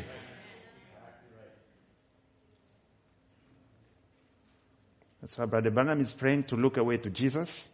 And we love you because that you have let us become your servants. And may we serve you with reverence and honor all the days of our life. Grant it, Lord. May I be able, and my family, and these people, be able to be shining lights, salty salt, that will create a thirst in others to love this Jesus that has done so much for us. And may God grant it to you. Now let's go quickly into the prophets, and then we will finish. As I said, we are people of the nation. We are Gentiles. We've never had a prophet. If I'm wrong, name me one. We've never had a prophet. That's why when they speak to you about a prophet, it's strange. That's why this generation, they don't understand a prophet. People will tell you, oh no, prophet stopped with John the Baptist. Have you heard that? But I'll read you a scripture, son. Jesus said, I'll send you sages and prophets. You'll kill some and persecute others. They are still prophets. And we must understand, when you see a prophet, he comes to you. Usually when a prophet comes, it brings fight. It brings a contest. And that's what the prophet says in the message, the contest. I would like to draw a little 10 or 15 minutes context. A contest is a test of strength. You are in a contest. The Indian used to put a fire, and they will pull so many men on this end of the rope and so many on this hand. The tug of war, the contest of strength, will put the losing party across the fire. When the Indians want to fight, it's not by words. No, you need to be stronger. You need to have a rope. You have a fire there. A group of men this side, another group that side. Now, pressure. You're pulling until the losing part will get into the fire. And now we know there is many things, and we could base this upon for a few minutes for a contest. But I want to speak for these minutes quickly upon the greatest contest there is. That's between the church and Satan. Not between Jesus and Satan. The contest between you and Satan. And Brother Branham says, man is God's agency. God cannot do anything unless he uses you. Satan also, he is powerless until he gets into a person. That great strength of Satan. Because, as I said at the beginning in the exposition of the 7 churches, but the Branham Day, it was to be the age in which the true church would return to being the bride she was at Pentecost. So you see, Satan will come with all his strength to fight that church that will become the bride it was at Pentecost. And that's why you see in Malachi 4, Malachi, that promise said, I will bring back the hearts of the children back to the father.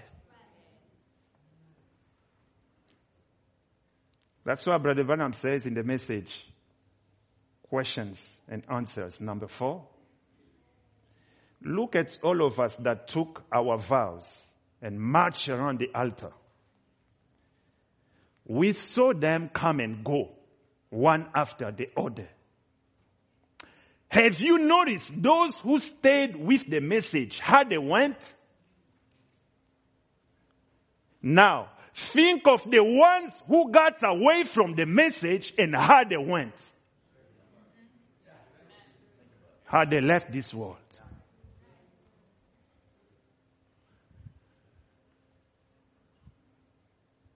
Go see them, how they live this world.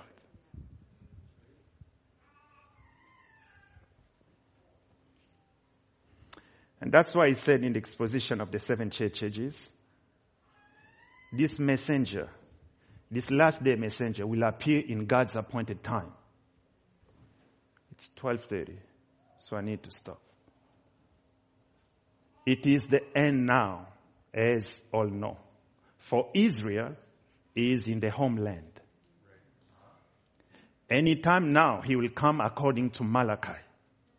When we see him, he will be dedicated to the word. He will be indicated, pointed out in the word, Revelation 10:7. And God will vindicate his ministry. He will preach the truth as did Elijah and be ready for the Mount Zion showdown. Many will misunderstand him. It's a prophecy. So be careful. Many will misunderstand him because they have been taught scripture in a certain way which they consider truth. A teaching. A teaching. Be careful the teaching you receive. Even some true ministers will misunderstand the messenger because so much has been called God's truth by deceivers. So when I see this, I must be on my knees. Because the prophet says even true ministers, they will misunderstand that prophet. So God will give me the grace to understand this prophet. Why God is sending us a prophet. Why throughout the ages we only have reformers. Why when we get to the end, we have a prophet. And not only a prophet, Elijah the prophet. God has used him 5 times. The Holy Spirit he has used 5 times to show you that the mission of this prophet is so important for God. But yet, many will misunderstand him.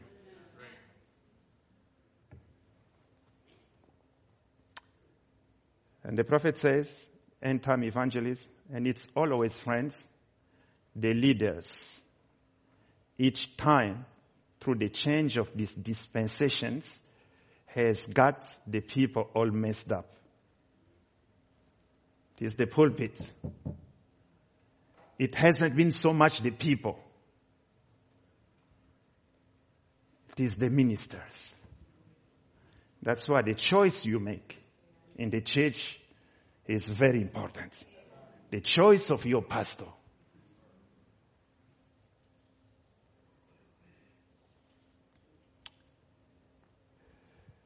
In the message, Standing in the Gap, listen what Brother Branham will say.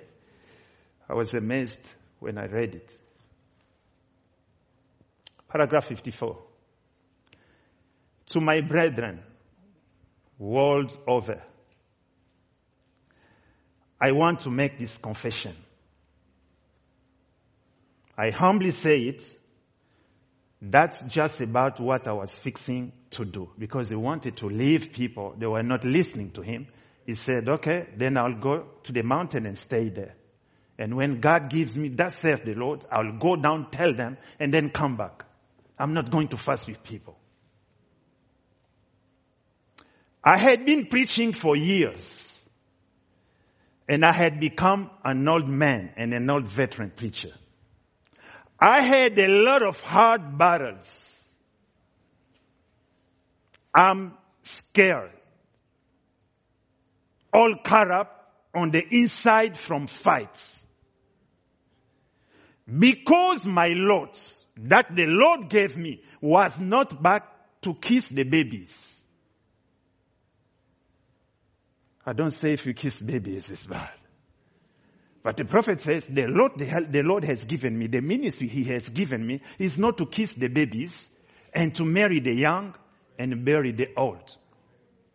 But it was to hold a two-handed sword at the battlefront against the wiles of paganism and demonology and the powers of darkness, and fight it with the word of God till I have seen the enemy defeated.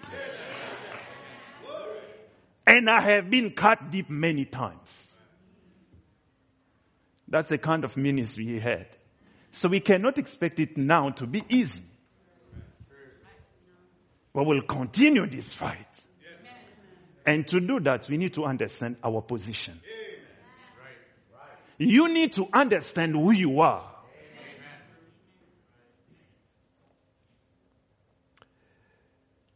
One up. Matthew 23:34.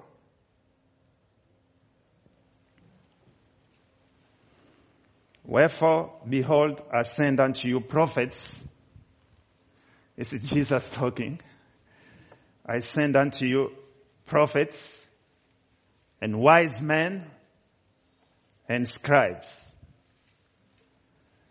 And some of them ye shall kill and crucify, and some of them shall ye scourge in your synagogues and persecute them from city to city.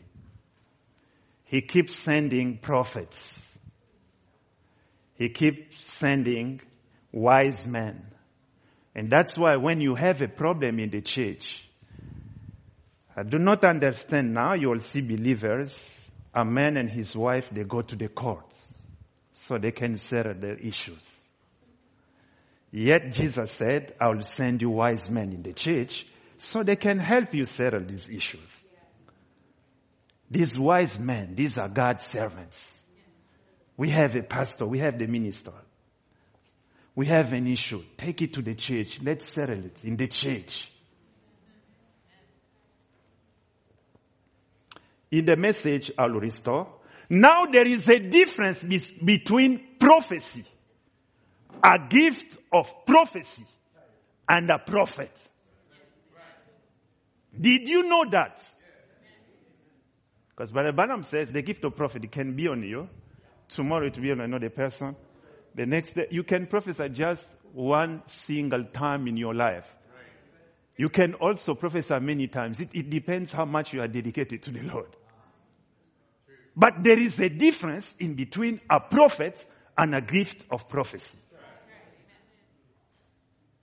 Somebody make a prophecy. You call them a prophet. That's wrong. The next time you've seen an error. A gift of prophecy and a prophet is different. Because Brother Branham says when you give a prophecy, we must have two judges, 2 or 3 people. They need to tell us if it's right or wrong. If it's wrong, we will lay hands on you. Because God doesn't lie. It's not 99%, 99.9. No, 100% it must be true, correct. But a prophet, you cannot judge a prophet. You cannot say what the prophet says is wrong. Who are you? Because they are sent by God. When a prophet speaks, it is that saith the Lord. You believe it or you get condemned. You know, my brothers and my sisters, I was telling to my church, now I understand why they used to introduce Brother Branham to the pulpit with that song, Only Believe. Have you realized that? Every time they will bring him to the pulpit, and he said the angel of the Lord loved that song as well. Only believe. If you want to be victorious, just believe. If you want to fail, start doubting.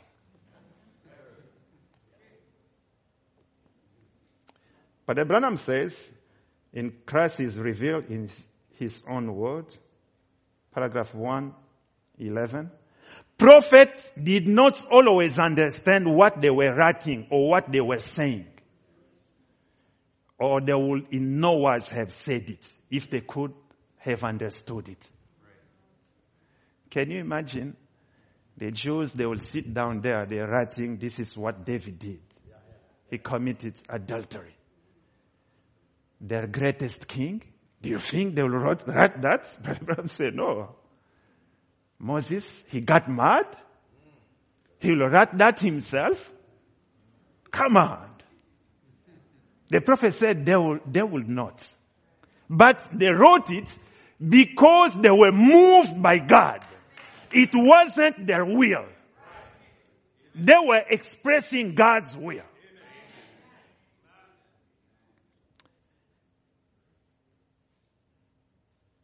That's why all ages, people who were spiritual consulted the prophets about the times and what was to happen. Spiritual people, they consult the prophets. The prophet writer must be in constant fellowship with the author. See? He must live constantly in the presence of the author to know what the book is going to be. The prophet writer, he had the pen ready anytime. Constant fellowship with the author, which was God, to strike down whatever he said put down. Showed what kind of a life he is a separate life from all his brethren. You know, to finish, let's go to Exodus chapter 3. I'll finish with that. Brother Mike, you have the quotations. You can continue on with this service.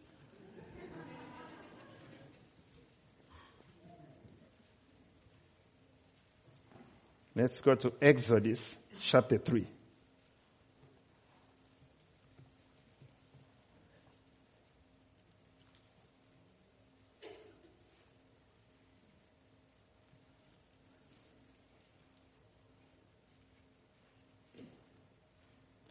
Now Moses kept the flock of Jethro, his father-in-law, the priest of Midian, and he led the flock to the backside of the desert and came to the mountain of God, even to Horeb. And the angel of the Lord, the same angel that has visited us today, and the angel of the Lord appeared unto him in a flame of fire out of the midst of a bush. And he looked, and behold, the bush burned with fire, and the bush was not consumed. And Moses said, I will now turn aside and see this great sight, and why the bush is not burning. Because in principle, if we see fire here, what will we expect to this flower? It should burn, right? Now it's not burning, so something is strange. He wants to see what it is. You know, sometimes we just read these stories and then we move on. Sometimes we need to think.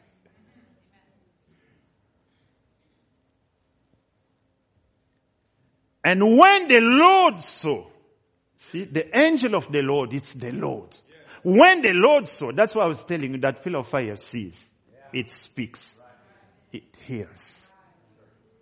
When the Lord saw that he turned aside to see, God called unto him out of the midst of the bush to tell you that light that was there was the Lord. And said, Moses, Moses. And he said, here am I. And he said, draw not nigh hither, put off thy shoes from off thy feet, for the place whereon thou standest is a holy ground. Moreover, he said, I am the God of thy father, the God of Abraham, that pillar of fire, the God of Isaac and the God of Jacob. And Moses hid his face, for he was afraid to look upon God. Now Moses is going through this. He was by himself. Even Aaron, his brother, was not there. Miriam, his sister, was not there. Now, if you were at that time, think of it. If you were in that time, you are living in that time. Now somebody comes and tells you, I have met God in a pillar of fire. I don't know how many would have believed. But Abraham says, your attitude to now, that's what you could have heard there. Now, it's only by faith. You believe Moses and you go with him, or you disbelieve him and you got condemned with Egypt. Amen. Amen. And the Lord said, surely I have seen the affliction of my people, which are in Egypt, and I have heard their cry by reason of their taskmasters, for I know their sorrows. And I have come down to deliver them out of the hand of the Egyptians. I have come down. I have come down myself. But we don't see where God is leading them, standing there. When he came down, he was hiding himself in one man. I have come down to deliver them out of the hand of the Egyptians, and to bring them up out of that land unto a good and a large, unto a land flowing with milk and honey, unto the place of the Canaanites and the Hittites and the Amorites and the Perizzites and the Hivites and the Jebusites. Now therefore, behold, the cry of the children of Israel is come unto me, and I have also seen the oppression wherewith the Egyptians oppressed them. Come now therefore, and I will send thee unto Pharaoh. Now he is receiving the commission. That thou mayest bring forth my people, the children of Israel, out of Egypt. Remember, in the verse on top, we saw he said, I'm coming down myself to deliver them. And now we get to this verse, he said, now it's your responsibility to take them out. Why? He is going to hide himself in that man called Moses. You reject him, you will not be going out of Egypt. You will stay in Egypt. And Moses said unto God, who am I that I should go unto Pharaoh, and that I should bring forth the children of Israel out of Egypt? And he said, certainly I'll be with thee. And this shall be a token unto thee, that I have sent thee. When thou hast brought forth the people out of Egypt, ye shall serve God upon this mountain. And Moses said unto God, behold, when I come unto the children of Israel, and shall say unto them, the God of your fathers had sent me unto you. And they shall say to me, what is his name? What shall I say unto them?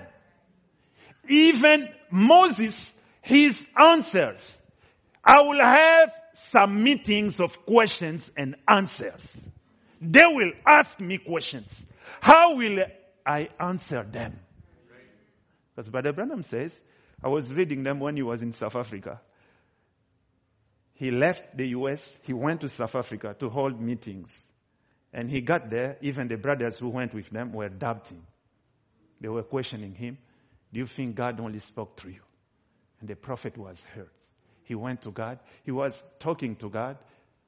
How do you want me to conduct my meetings? I said, wow, this is special. Even the way how to organize the meetings, he's asking the angel of the Lord. And he said, is it the good way, the way I'm doing it? The angel of the Lord, yeah, that's perfect. We can continue on. Moses is asking, if they ask me the question, I'm sure they will ask me this question. That's why you'll see Brother Branham says, I have all your questions. Before you even ask me, I had your questions even in the order in which you'll ask them to me. Because it's the same God. Lord, I already know their questions. Now what will be my answers? And the Lord said, and God said unto Moses, tell them my name. I am that I am. And he said, thus shalt thou say unto the children of Israel, I am had sent me unto you. And God said, moreover unto Moses, that saith, thou say unto the children of Israel, the Lord God of your father, the God of Abraham, the God of Isaac, and the God of Jacob, had sent me unto you. This is my name forever, and this is my memorial unto all generations. He did that. If we go to chapter 4, and Moses answered and said, but behold, they will not believe me. I know them. Because Brother Branham says the hardest thing for God is to make people believe their brother. Brothers and sisters, I have never thought what Brother Branham is speaking is a lie. I've never thought about it until I heard it recently. People questioning what Brother Branham said. You can listen to the sincerity of that man when you listen to the tapes.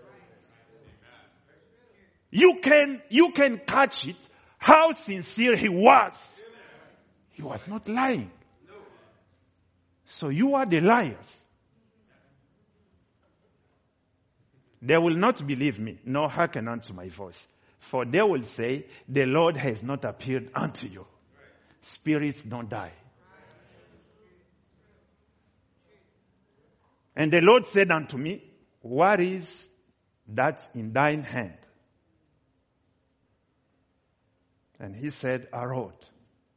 And he said, cast it on the ground. And he cast it on the ground, and it became a serpent. And Moses fled before it. He was afraid of the serpent. And I'm afraid of serpents as well. He fled. And the Lord said, hold on. He said unto Moses, put forth thine hand and take it by the tail. Now imagine he's fleeing. Now God tells him, no, go closer. And take it by the tail. And he went. At some point, the serpent will turn around. He goes back a little bit. And then he takes it by the tail. And he put forth his hand and caught it, and it became a rod in his hand. And the Lord said unto Moses, put forth thine hand and take it by the tail, that they may believe that the Lord God of their fathers, the God of Abraham, the God of Isaac, and the God of Jacob has appeared unto thee. And the Lord said furthermore, put unto him, put now thine hand into thy bosom. And he put his hand unto his bosom. And when he took it out, behold, his hand was leprous as snow. To show you you are nothing. You are nothing inside of you, full of diseases and leprosy. He took his hand out. He contaminated himself. You know, for example, now COVID, you need to wear a mask. But there, you put the hand inside yourself. You put it out. It was leprous. And he said, put thy hand into his bosom again and pluck it out of his hand, and behold, it was torn again as his other flesh. And it shall come to pass, if they will not believe thee, neither hearken unto the voice of the first sign, that they will believe the voice of the latter sign. There is a section I want to get to with you. And Moses said unto the Lord, O my Lord, I am not eloquent, neither heretofore, nor since thou hast spoken unto thy servant, but I am slow of speech and slow of a tongue. I cannot speak. And the Lord said unto him, who had made man's mouth? Now listen to me. Who has made man's mouth? Or who maketh the dumb, or deaf, or the seeing, or the blind? Have not I the Lord? Now therefore go, and I'll be with thy mouth. Because Brother Branham says the prophet is God's mouthpiece. I will be with thy mouth and teach thee what thou shalt say. And he said, "O my Lord, send, I pray thee, by the hand of him whom thou wilt send." And the anger of the Lord was kindled against Moses. And he said, "Is not Aaron the Levite thy brother?" Now listen. Brother Branham says the Levites, they are the ministers of the New Testament. Now God is reminding Moses, you also have Aaron there. If you cannot speak very well, Aaron is there. That's why I was telling you, respect your pastor. See here, God is associating the pastor to the prophet. He's reminding the prophet, but Aaron is there. I know that he can speak well. And also, behold, he cometh forth to meet thee. And when he seeth thee, he will be glad in his heart. What kind of a minister you are, and you hate the prophets. When Aaron here, in the Old Testament, he saw the prophet, he was glad in his heart. Because he knew the prophet is the presence of God in our camp.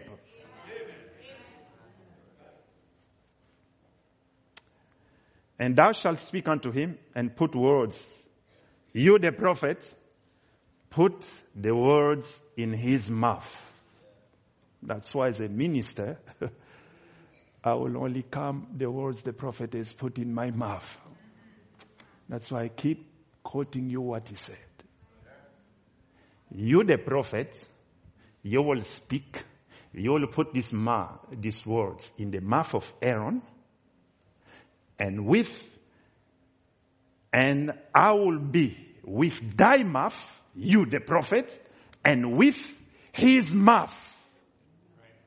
And will teach you what ye shall do. So God is now paying attention to the mouth of the prophet and also to the mouth of the Levite, to the mouth of the pastor. And he shall be thy spokesman unto the people. If you want to learn about the prophets, Aaron will do that job.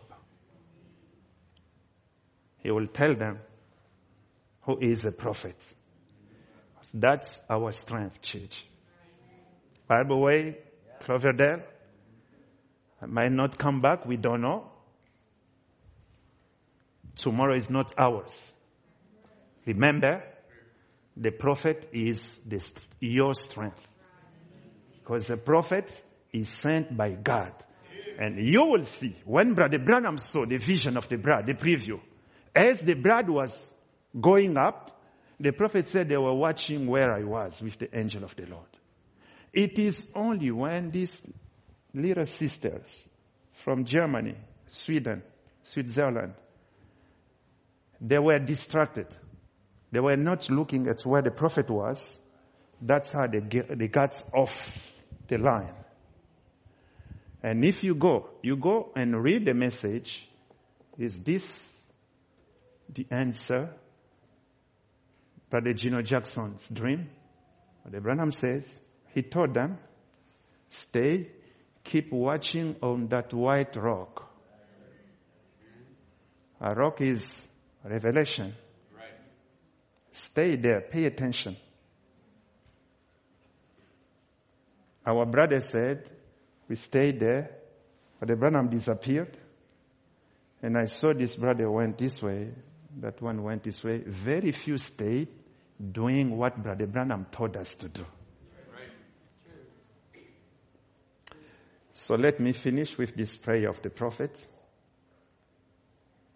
Speak to this mountain. You have listened to that message probably.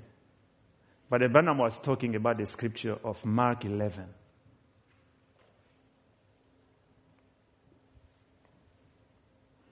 He was not understanding Mark 11 if you say to this mountain. And just as I scooted down to kind of get myself warm, that scripture came to me again. Whatsoever you said, believe that what you say shall come to pass, and you can have what you say. Well, I thought, why does that scripture keep coming to me when I can't preach on it? Because I don't know nothing about it. I could not go before a congregation and try to explain that scripture. Well, I sat there a little bit. I thought there is only one thing to it.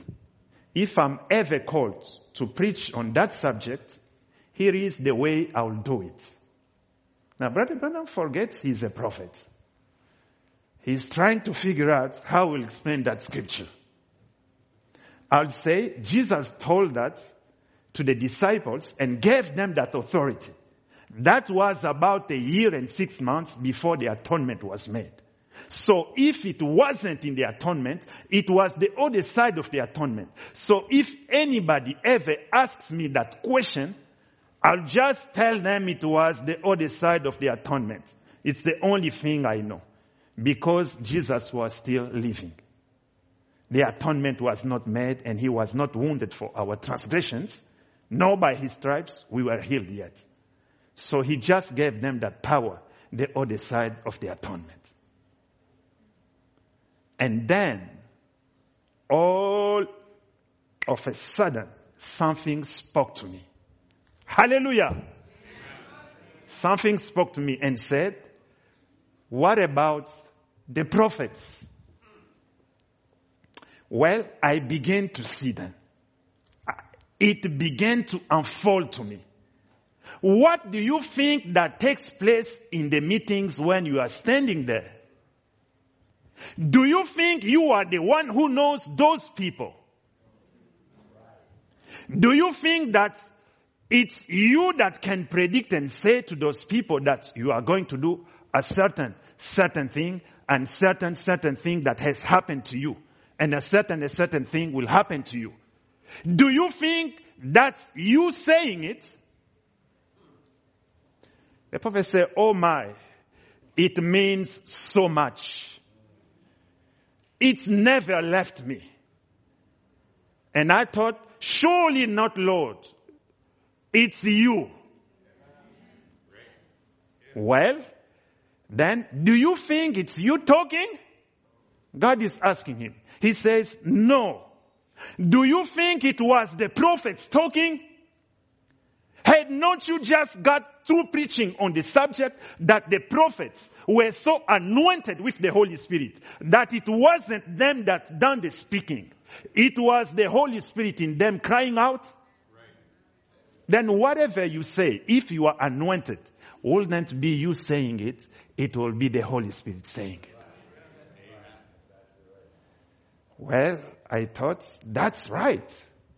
If the person, through the atonement, sanctified by the blood of Jesus Christ, can live into a sphere with God so close that he can be wrapped so completely in God by the blood of Jesus, that it wouldn't be him talking, it will be the Holy Spirit speaking these things. William Branham, it's not you who's talking. It's me. And you'll see even the message, Christ is a mystery of God revealed. He says, friends, God has honored us.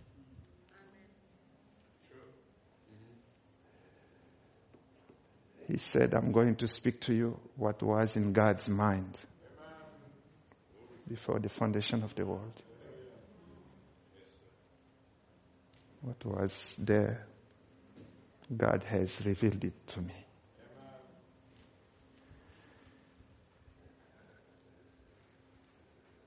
I don't know how can a man make such a declaration. What was in God's mind, now I'm going to talk to you about it. That's why when you listen to the prophet, it changes you. It washes you. Now sin has no power in your life. Now it's the Holy Spirit. You become the Holy Spirit tabernacle. He was praying. I don't have time because we are running out of time. Is this the end, sir? The end time, sir. He says, Lord, I want to thank you.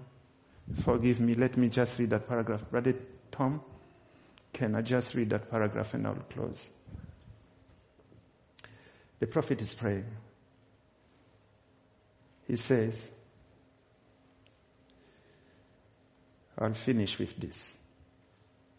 It's so secret to us.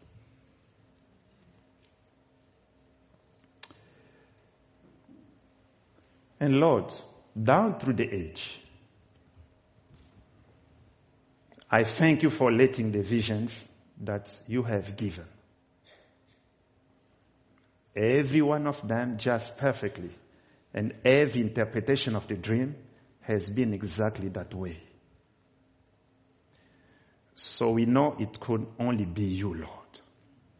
For we are mortals, all born in sin, and there is not a sound thing in us. But to think that you could take such a thing as a human being and wash them by the water of the word of the blood of Christ, and stretch forth thy hand in such a way till the person doesn't use their own thinking, but letting the mind of Christ, who knows all things, let it come in and speak and use a tabernacle. He says, thank you, Father. Thank you, Father.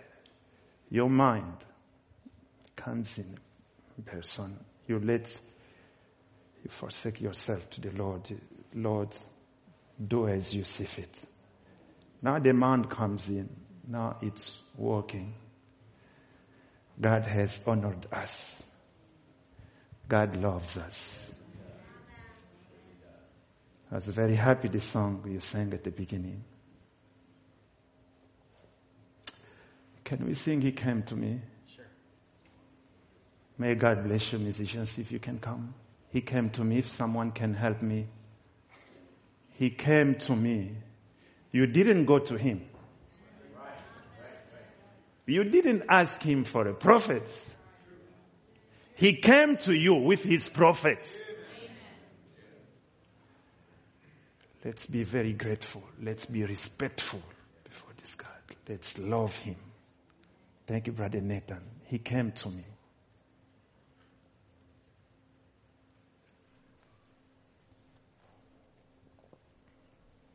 May God bless you, and may God reveal you these things.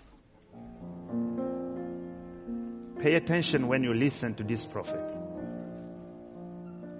It was not a man speaking to us. It was God speaking through human lips to give you the life you want. Yes, brother. He came to me. Thank you, Lord.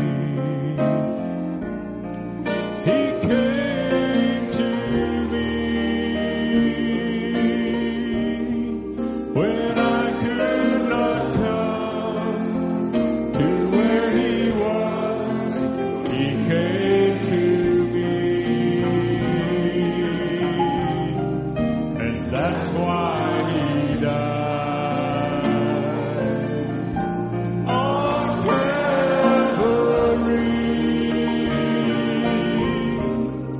When I could not come to where He was, He came to me. Let's continue. Let's go.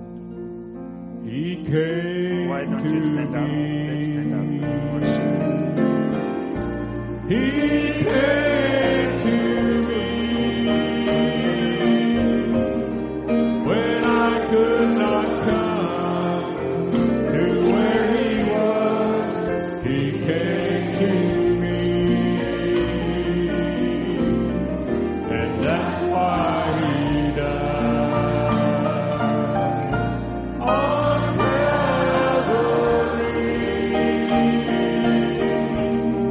When I could not come to where He was, He came to me. Heavenly Father, Lord, we want to thank you this afternoon.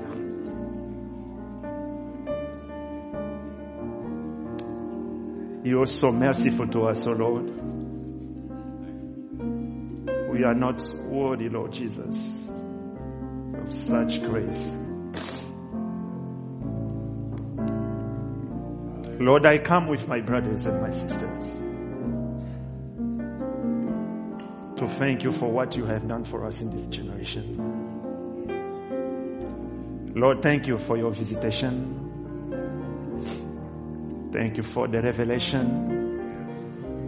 Thank you for the 7 seals.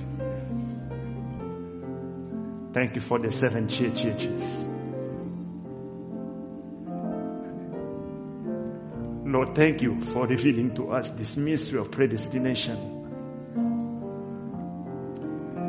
We do not follow this message. It's only by revelation. It's by predestination. You predestinated us, oh God, to be part of this message. So, Father, we come to you. May you help us to continue believing. Lord, again, thank you for our pastor. Thank you for our church here. Thank you for the ministry. Thank you for your children. We commit, oh God, the church into your hands. May you protect, oh God, this church. Help us in our behavior, Father. Give us the right attitude. And may you forgive, oh God, our wrongs. We see the same pillar of fire that met Moses. The same pillar of fire that met the great Saint Paul. Now he is here with us, oh God. If there is any sick person, because your presence is here, in the name of the Lord Jesus Christ, oh Father, we condemn any disease, any power of the enemy in the body of your children. May they be healed, oh God. If there is a broken home, Lord, you are the mender. Bring them back together once more, oh Lord. Those who need the Holy Spirit, you see our hands went up, oh God. In the name of the Lord Jesus Christ, may they receive your Holy Spirit, Father. May you bless us everywhere that we go throughout the week, Father. And be with us for the service in Sierra. Forgive me, Lord, for keeping your children too long, oh God. But we understand the condition of the time. Lord, we love you. We commit everything to you. Lead us again for the glory of your name. Lord, we ask these things in the name of the Lord Jesus Christ. Amen. May God bless you. Brother Tom.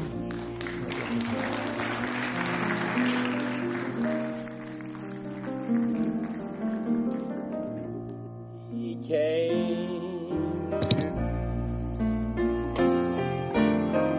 Oh, he came to me. Could not come to where he was. He came to me. And that's why he died on Calvary.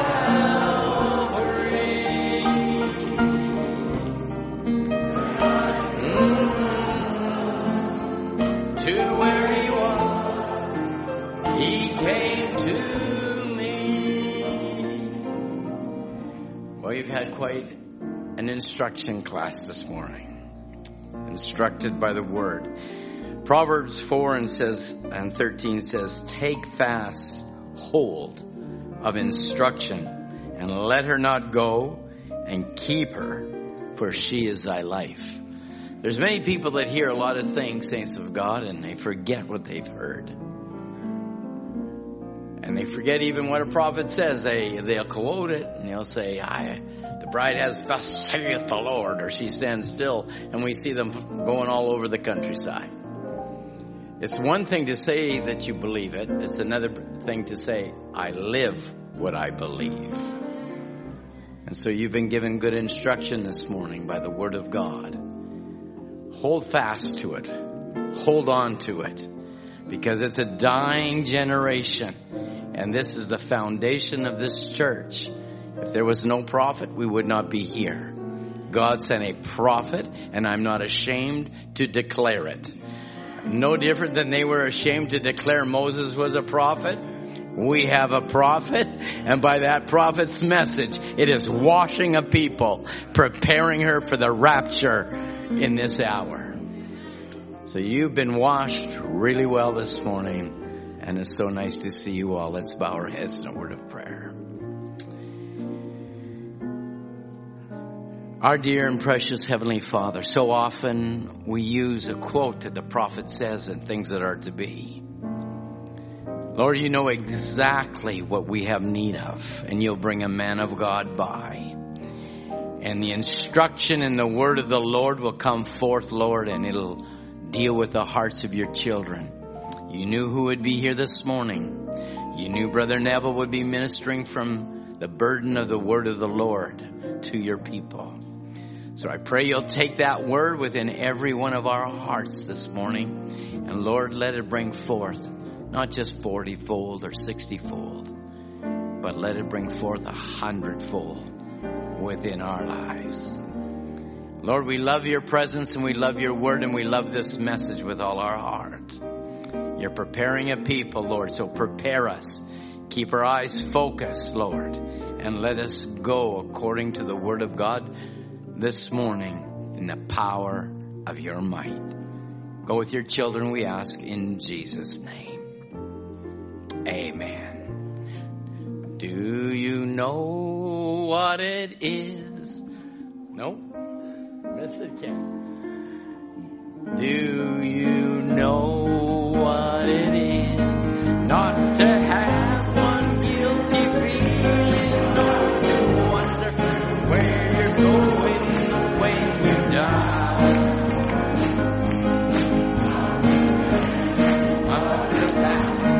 Not afraid of what tomorrow holds, and no reason why. That's just how it is when you go down in the water, 'cause by faith you believe in what you heard. It's no impossible dream. You can start over clean when you are of the word. Make it personal. Yes, I'm washed by the water. Yes, I'm washed by the water of the word. Oh, yes, I'm washed by